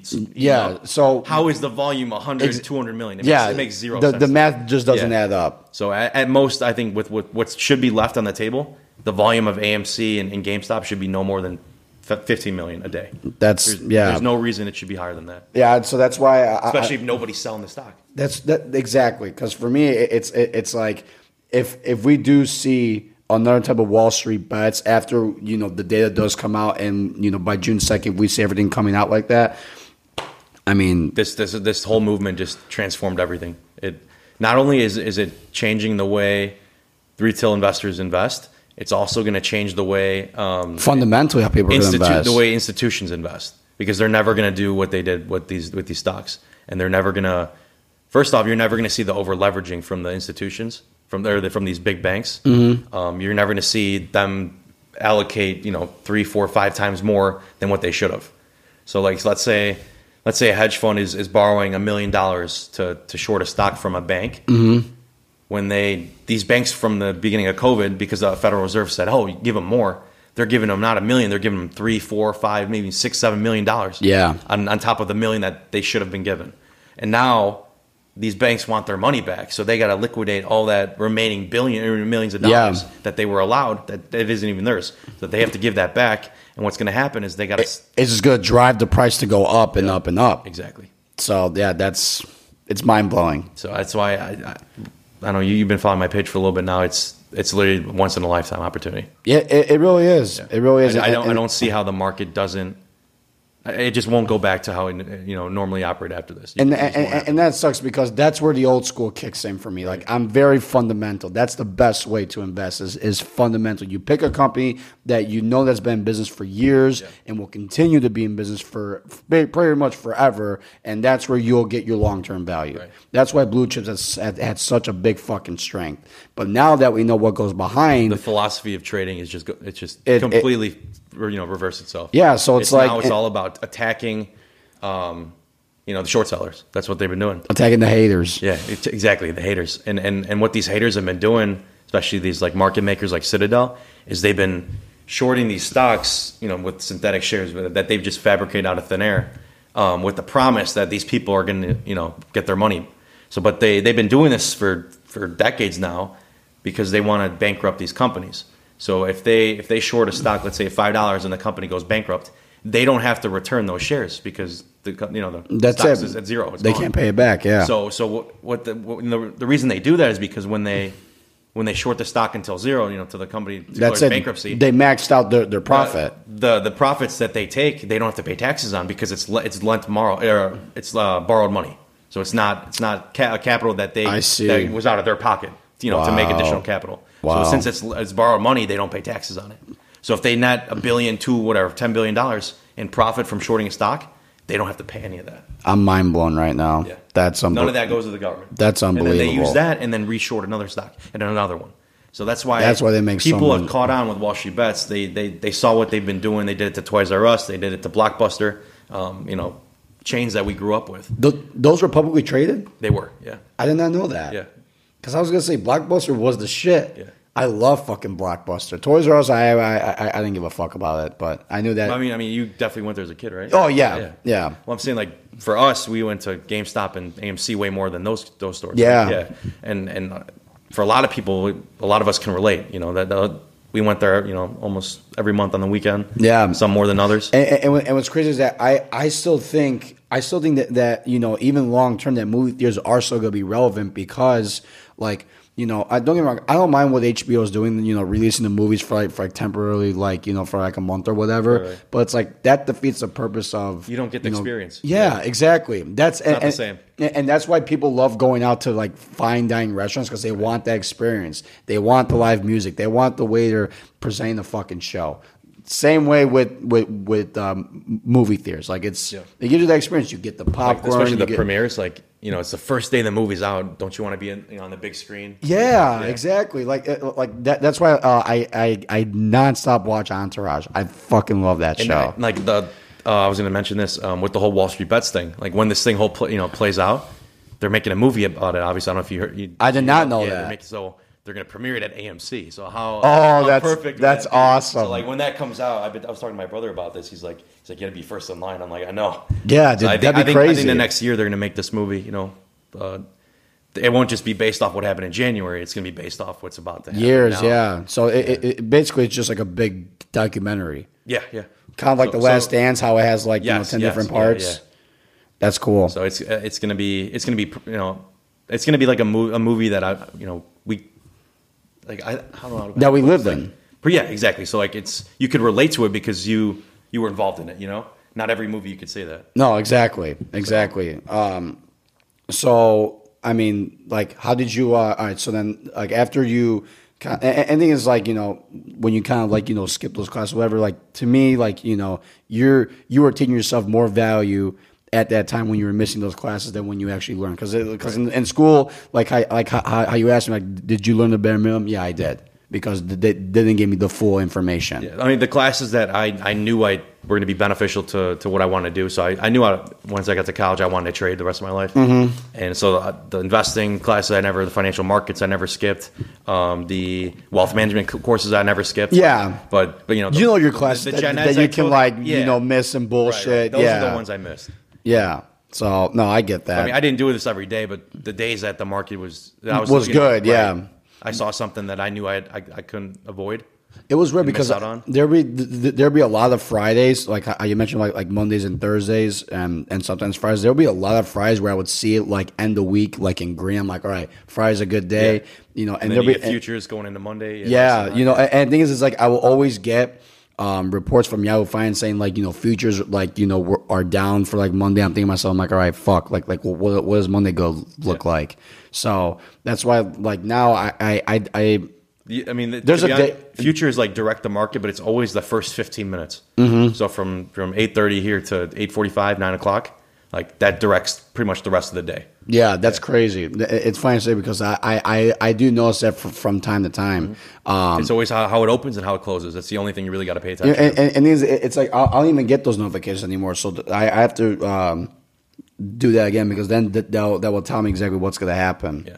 Because now like every time I go on Robinhood, I go in blind because I don't know what's going on. And every time I see it going down, I'm like, oh, well, this fucking sucks. Yeah. Because I used to check. I mean, I check it. I don't check it every day. I check it like I check it pretty often, but not like every day. But the reason why that like I'm starting to go towards more every day because I'm looking for those fire sales. But I know that it's coming. I'll tell you that. It's coming. But I think in the next 2-3 months. Yeah, no, as we were mentioning, but it's like because I'm also anticipating like they're trying to bring in this whole new system.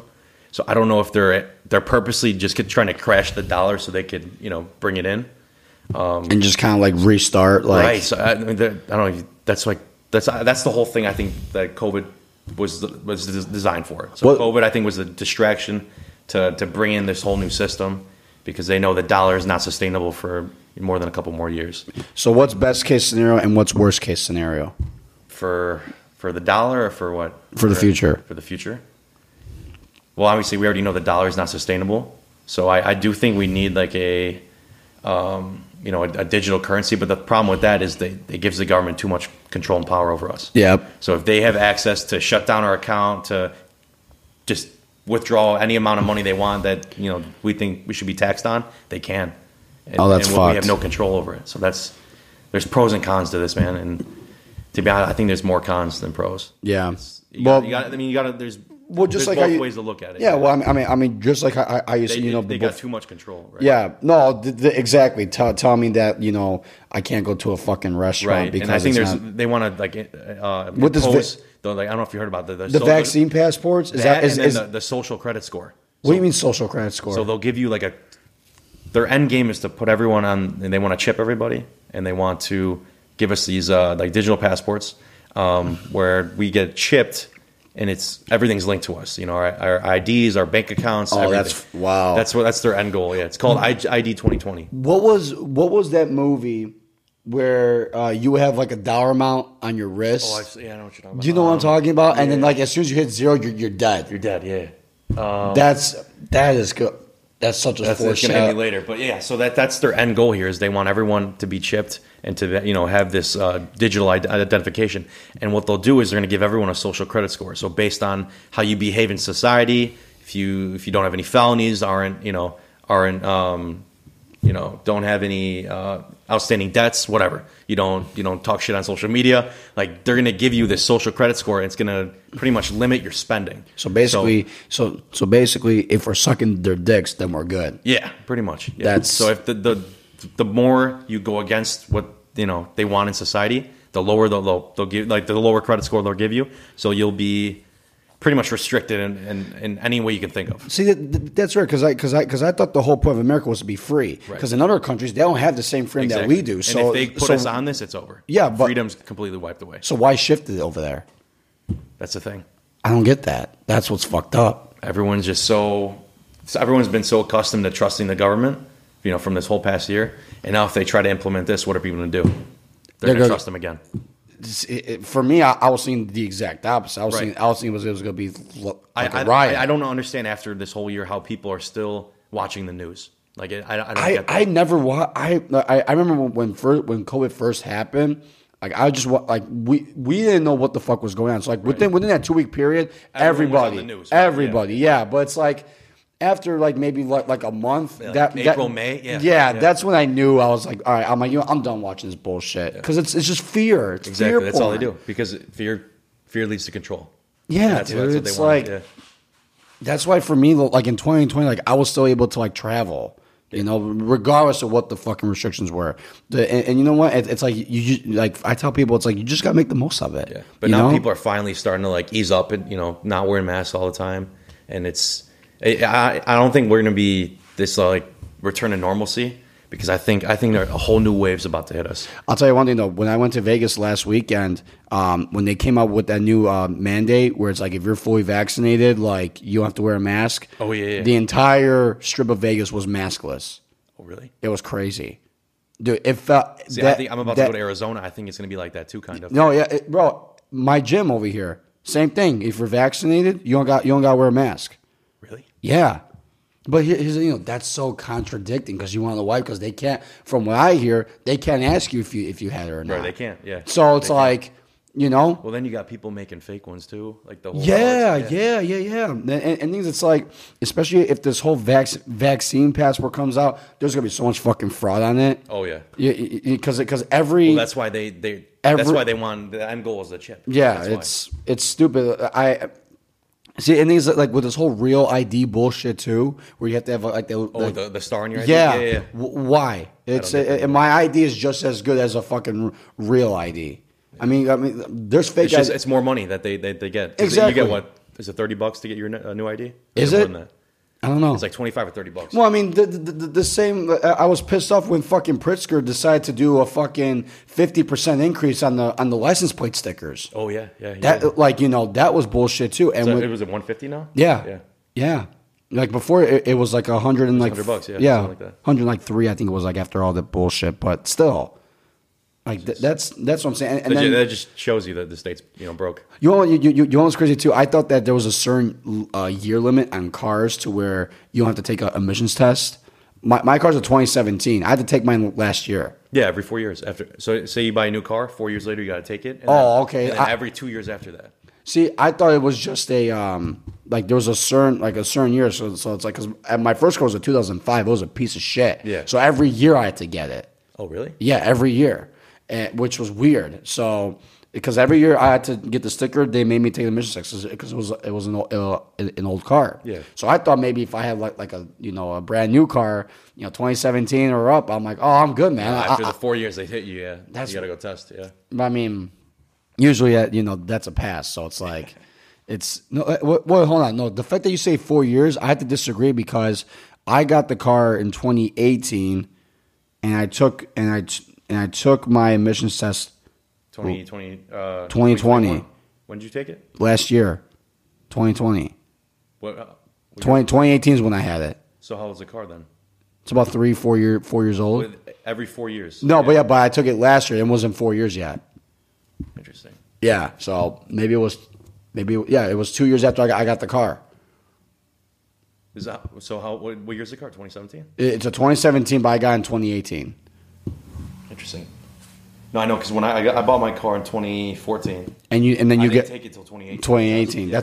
And then I just took it again last year. I think I'm just personally getting fucked. Maybe. Dude, I can't stand government, man. It's just. I mean, there's good things and there's of course bad things, but yeah. I mean, I'm telling you, I think we got to go away to a whole new system because I think the government's too big, has way too much control and power over us. See, before pre-COVID, there was a somewhat of a balance, and when I say somewhat, I'm taking that with like a grain of salt. Now there's zero fucking balance. Right, exactly. Yeah. Like they just poured out the last of it. So I don't know, but so when you did everything, in terms of like even now, right? So it's like how's your routine go? Like because you said like there's times where you stop at like 11 o'clock, and then like people like come back like after hours. So it's like, is there a point where just like the average day trader just stops trading? Like, so everyone's different. Some prefer to trade just pre-market. Some just do 8:30 to 11 or noon. But usually there's always that 1 hour of like they call it like the lunch period, and on Wall Street. Yeah. Where it's like usually 11 to like about 12:30, and then it picks up after that, where you just get a reduced volume. So I mean, every chart, every stock's the same way. Mm-hmm. But usually for like an hour and a half period, the volume and volatility of the stock will get reduced by like 50 or 40 or 50%.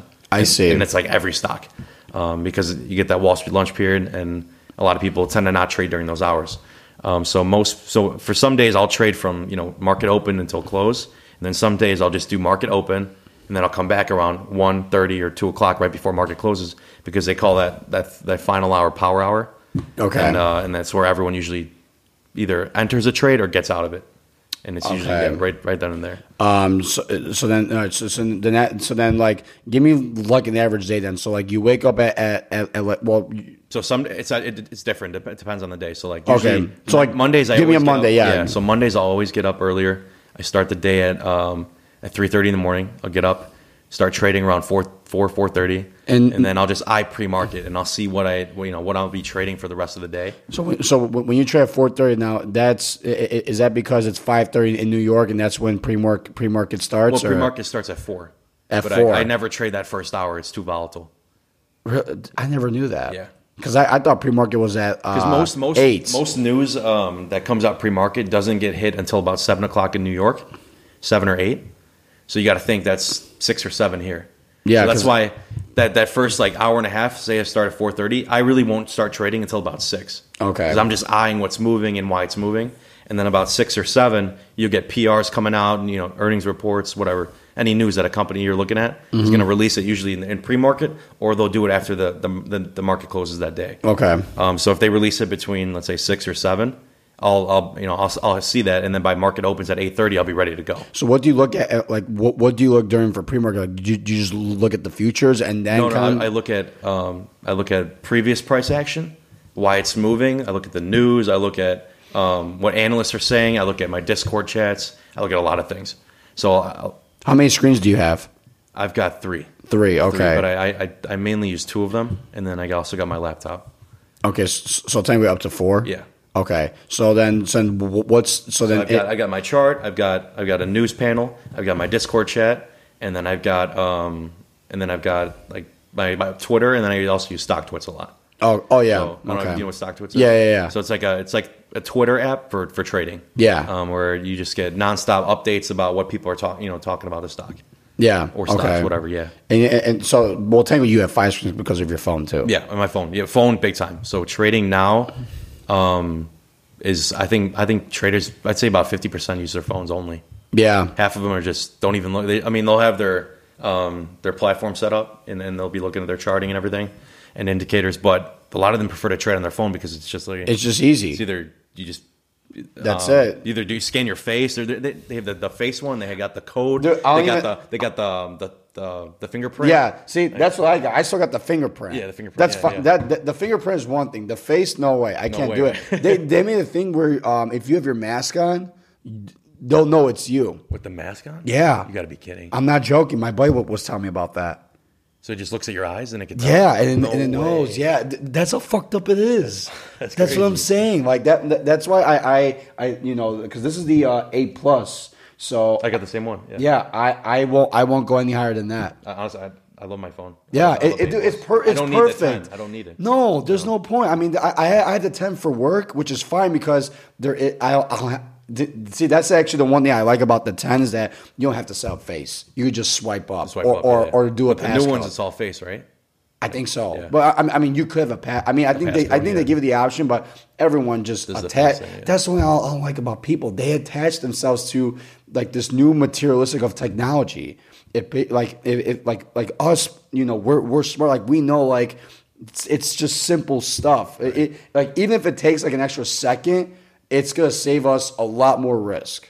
And that's what people don't understand. Exactly. And that's what for me, it's like, and like even though like you see how my phone's fucking cracked, it still works. It still works. People, it's like, oh, my phone's cracked. I gotta get a new phone. It's like, what? Yeah, mine's cracked too. Let me see. See up top. Oh yeah. Yeah, because when was it that I went to Black Friday shopping and it slipped out of my pocket and it just fell. I probably won't get one unless my camera can't take pictures. Then I'll get a new one. Yeah, for me, I won't get it unless if I can't like hear any volume or until the phone completely just cannot function. Right, yeah. That's when I do it, and that's the smart way of doing it. Yeah. Because like a lot of people have like the upgrade policy on their contracts. Yeah, and that's why they'll do it. It's like every year, every 2 years. Yeah, I think my aunt does it, but see, I know I'm due for an upgrade, but I'm not gonna do it. Yeah, Yeah, if I tell them, just give me a new iPhone 8. That's it. Exactly, that's it, dude.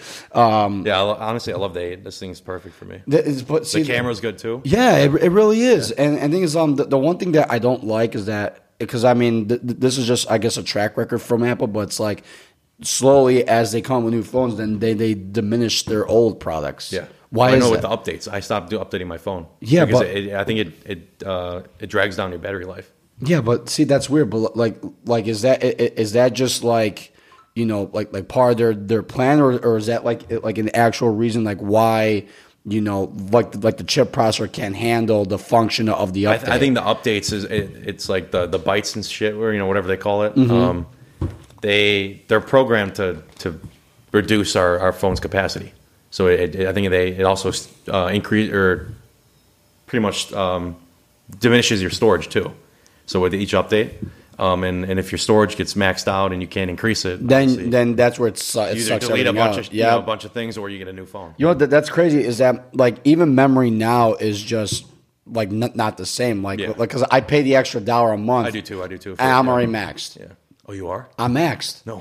Yeah, bro. I like iCloud's just all fucked up. Damn. So you got a lot of pictures then. Yeah. I mean that's what it is. But before, people would just take a picture on a camera and then take out their SD card, go to fucking Walgreens, and then put it in the photo album. I don't use a photo album, Like, but it's crazy because like you don't have to do that anymore.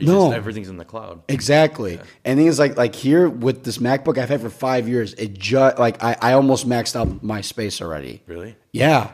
That's what I'm saying. Like before, if you had a 16 gigabyte phone, you had a lot of space. Right. If you had 64, now, what do you have now? This is a 64, I think is, or 32. It's either 32 or 64. I got the 32. Let me take a look. I think it's a 64. And I got about 2.89 gigabytes left. Uh-oh. That's what I'm saying. That's what I'm saying. Like now they have a 264. Like 64 was the max at the time, and that's when you knew, like, okay, like you're the big shot that paid an extra fucking $300 for a fucking 64 gigabyte. Yeah. Now 64 gigabyte, it's like it's nothing. It's nothing. Yeah, that's 6 apps. Yeah, yeah. That's what I understand. Like with the PS5, I got the non-disc version. Mm-hmm.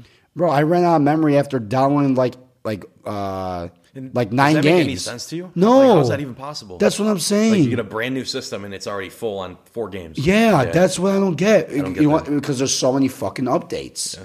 Yeah. They want you paying the top price, for whatever. Everything. And I don't even play video games, to be honest with you. I honestly stopped. Yeah. Yeah. I used to play. Last time I really played was like 2 years ago or 3 years ago when Fortnite was out. Yeah. And the thing is, at the time, I sold my PS4. A long time. It's been, and I had like a 1.5 year gap. Mm-hmm. And after, when I heard about the PS5 coming out, I was like, all right, you know what?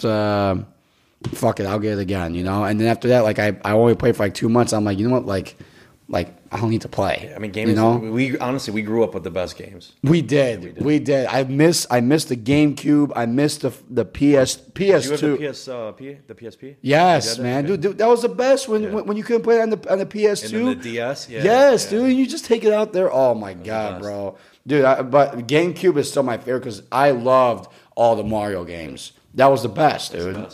Like now, kids, all they got is like iPads. Oh, it's terrible. A lot of them have iPhones too. We didn't have that. No, it's terrible. We had just that product. The DS or the Nintendo. Was it the DS? Yeah. Well, the thing is too is that you would go over to a friend's house to play fucking video games, like especially when you had the old original fat Xbox. Yeah. You ever I forgot what was the game. I think it was like People Frenzy or something like that, where it was like a multiplayer game. But basically, there was a lot of multiplayer games back then where you were forced to leave your house and chill with your buddies and fuck around. Now it's not like that. You could stay home and play with them online. Mm-hmm. Like the whole shift of everything changed, authenticity is such a decline, diminishing value of it that it's annoying. Like that's why I'm 50% old fashioned, because I need that authenticity. Yeah. That's why for me it's like, I don't go out to any local place around here because I know it's gonna be the same shit all the time. Yeah. Now the only time I ever go out that from what I'm seeing is that if I go to the city, I don't care about spending like $100 because I know I'm gonna have a good time because it's authentic. There's more people there. That's where there's life. Everyone that I've done locally, it's the same bullshit every time. And I'm spending like $20-$30 every time I go out. It's not worth it. You'd rather pay that extra couple dollars. Yeah, but I also rather would do this on a fucking Friday, or Saturday because so. That's why, that's why I love coming to a restaurant, and bullshitting with you guys and learning. It's like that's how it was back then too. It's like people didn't really, do a lot of shit. Besides, if you had money, then you would have your own table at the club, and like get the full service. But back then, people just bullshitting. That's how it should be. Live music, good food, it's mind blowing, man. How it's not like that anymore. It's like and the thing is, it's like I don't like when people try to get an experience. I mean, don't get me wrong. I'm guilty of it sometimes, but when people go to a place that they see on social media and then they take a picture saying, "Oh, hey, I'm here," You hate that? I hate it, but there's times where like I do it because the thing is, it's like social media it's becoming the new form of communication. It's consuming everyone's lives. It's terrible, dude. Honestly, I know a lot of people that are taking a step away from it. It helps. They're deleting their apps. A couple people I know from college are doing it, and I just talked to one of them the other day, and I'm like, are you happy you did it? He's like, absolutely. He's like, I'm not so attached and so like worrying about other people's shit. Exactly. My buddy, all he has is Facebook. Mm-hmm.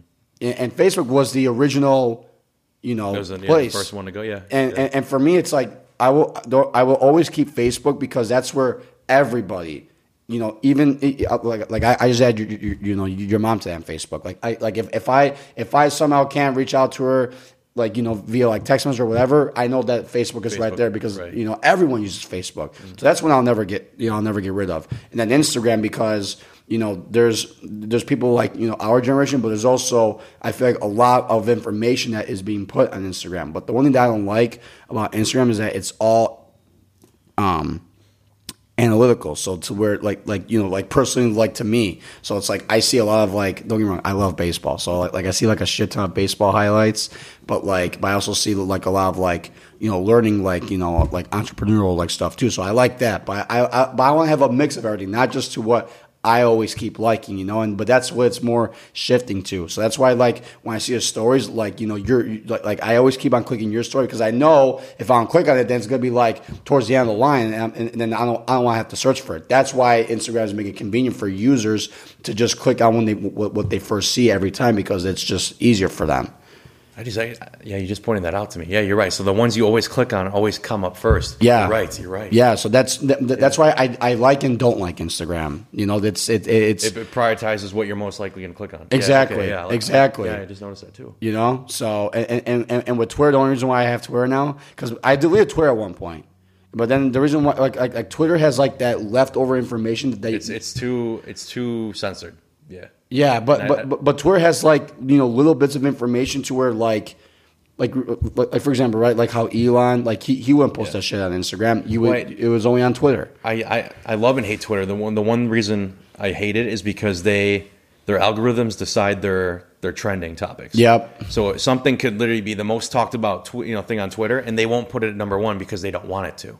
Yeah. You know what I'm saying? Yeah. So they only put what's trending based on what they see fit. What they want to push out, what they want people to talk about. The number one, it's a socialist type of thing. Exactly, yeah. That's my main problem with Twitter. Yeah. So now even though I use it a lot, I do. I get some information on there. Well, I don't get everything on there. So you're looking for the right information. Right. You know what I'm saying? It's like for people who are just bullshitting and browsing. That's what it's all suited for. So that's what I'm saying. That's where the 70 and 30 comes in. We're that 30%. Exactly. So and Snapchat, the reason why I do a Snapchat for about a month and it felt great, and then the reason why I got back on because my buddy's that's where all the girls go on Snapchat and they just talk on there, and I'm like well I'm used to getting people's phone numbers and then texting from there. And my buddy's like, nah, it's more easier for him to do on Snapchat. I'm like, all right, so then what the fuck am I supposed to do? Exactly. Do you think do you see like a new app coming that's gonna overtake them anytime soon?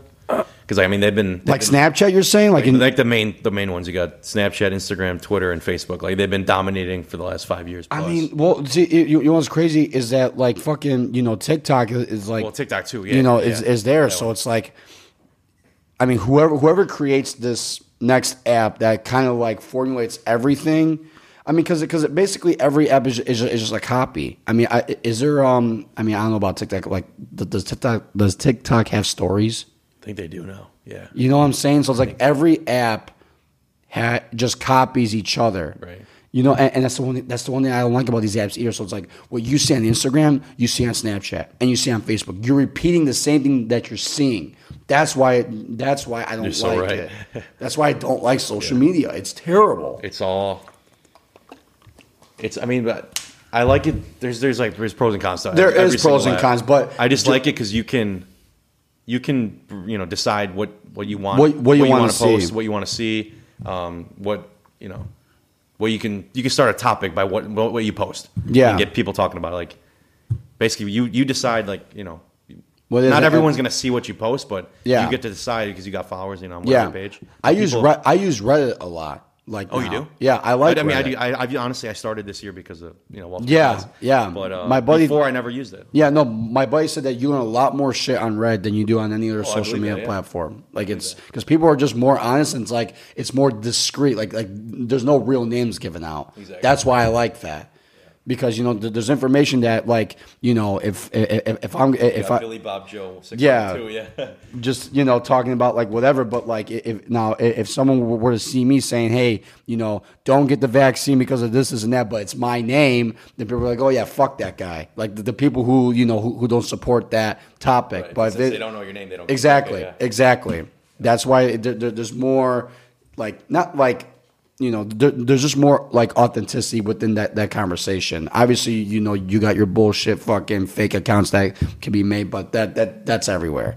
That's everywhere. I hate the one. People are going to obviously say things differently when nobody knows their name, or their face. Yeah, and it's like I always keep getting these fucking followers on Instagram where it's like, hey man, I'm so good at fucking Forex, man. You should just like invest your money with me. I'm like, dude, I hate those fucking pages all the time. Really? All the time. They keep on following me. They say, hey man, check out my page. I invest in Forex and this and that. I've been doing it for years. If you want to invest your money with me, go ahead. I'm like, bro, I just block them. I'm like, all right, thanks, man. But so you get that all the time? All the time. It's annoying. It's like I always get like. Do you like a lot of Forex stuff? No, I don't. Oh wow. Yeah, that's what I'm saying. How do they find you? I get the weirdest fucking things, man. That's funny. That's why, like for me, like that's why I'm trying to completely, like I want to like. Maybe like how you. So would you ever go like on your phone, week or two not using any of them? I would like to try it out. I would like to try it out because I mean with Snapchat, I mean like I said, there was no purpose of me using Snapchat because just from that girl aspect. If it wasn't like for me now, it's like I don't need to. You go to a bar. That's it. You go to a bar. You go to a movie theater. You go to a restaurant. That's where you find everything. But now everyone wants to, hide in the fucking igloo and then wait to be approved for you to go in and meet up. It's like fuck that. Yeah, it's bullshit. And then and after that, then what I know that like what desperate people do is like they stay and then they look at people's stores to see where they are and they're like, okay, yeah, hey guys, let's go over there now because everyone's over there. No, that's not. Don't be that fucking guy. Just go wherever you want to go. Yeah. Who gives a fuck about everybody else? Everyone has their own use for it. Yeah, you're right. That's what I'm saying. It's like because I remember when Sebastian said like the moment the internet was created, the people from the basement all started a community and then they all met up somewhere and then they all just fucking created their own communities. Like it's a bigger basement. Oh, dude, it's so fucked up, man.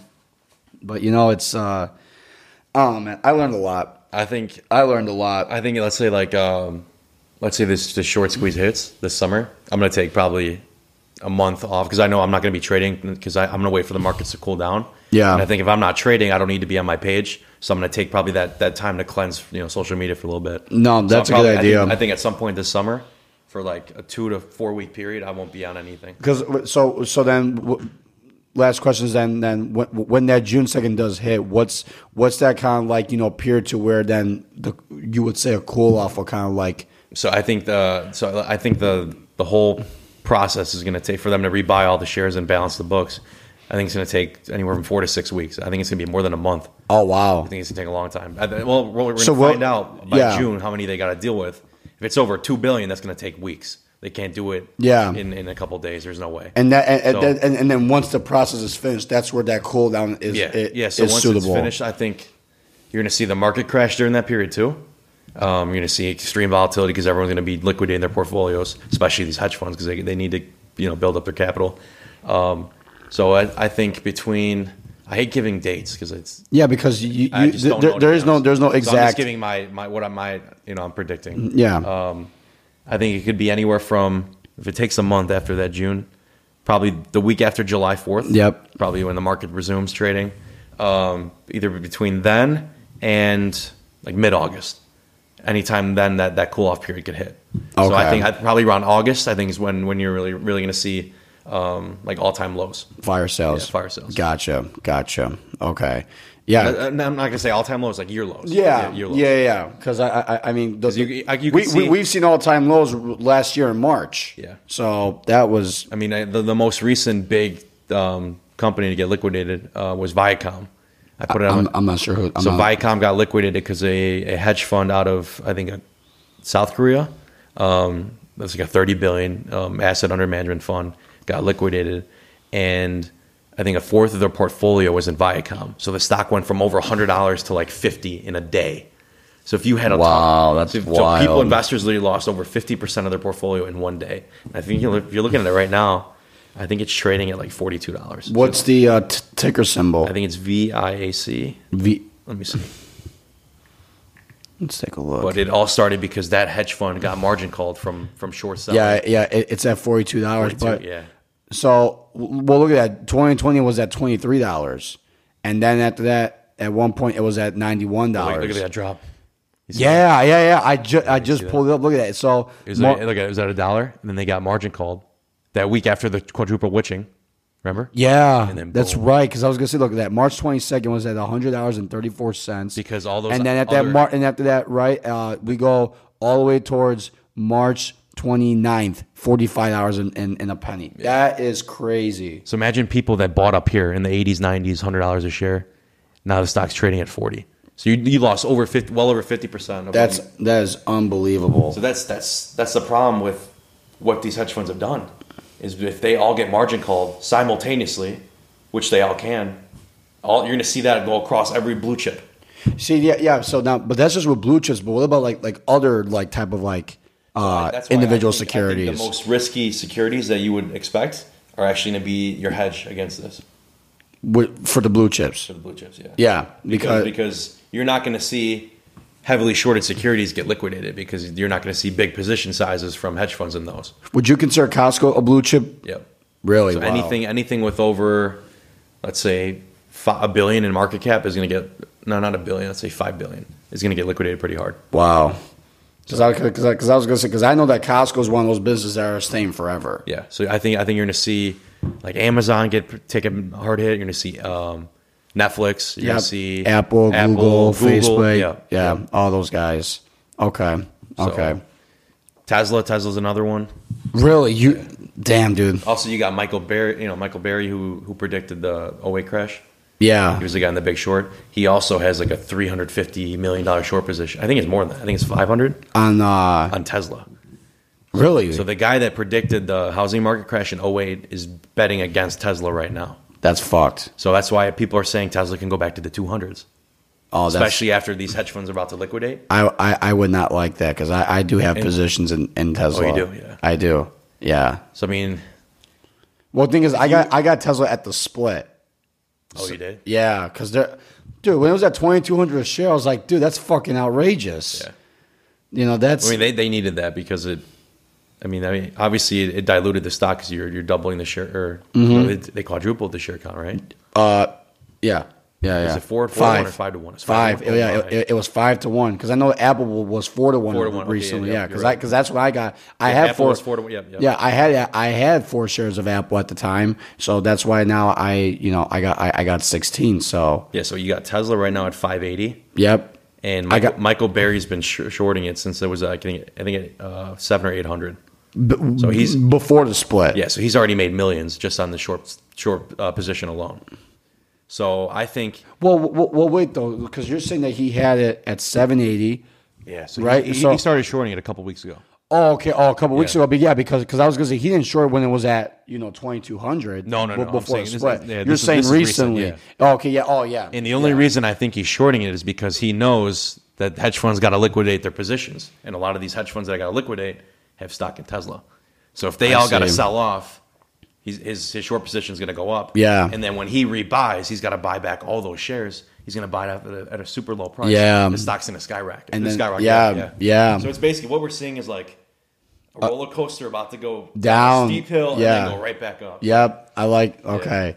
Damn, that's crazy. Well, see, and these are see, this is why I love learning. So I appreciate you teaching me all this. Mm-hmm.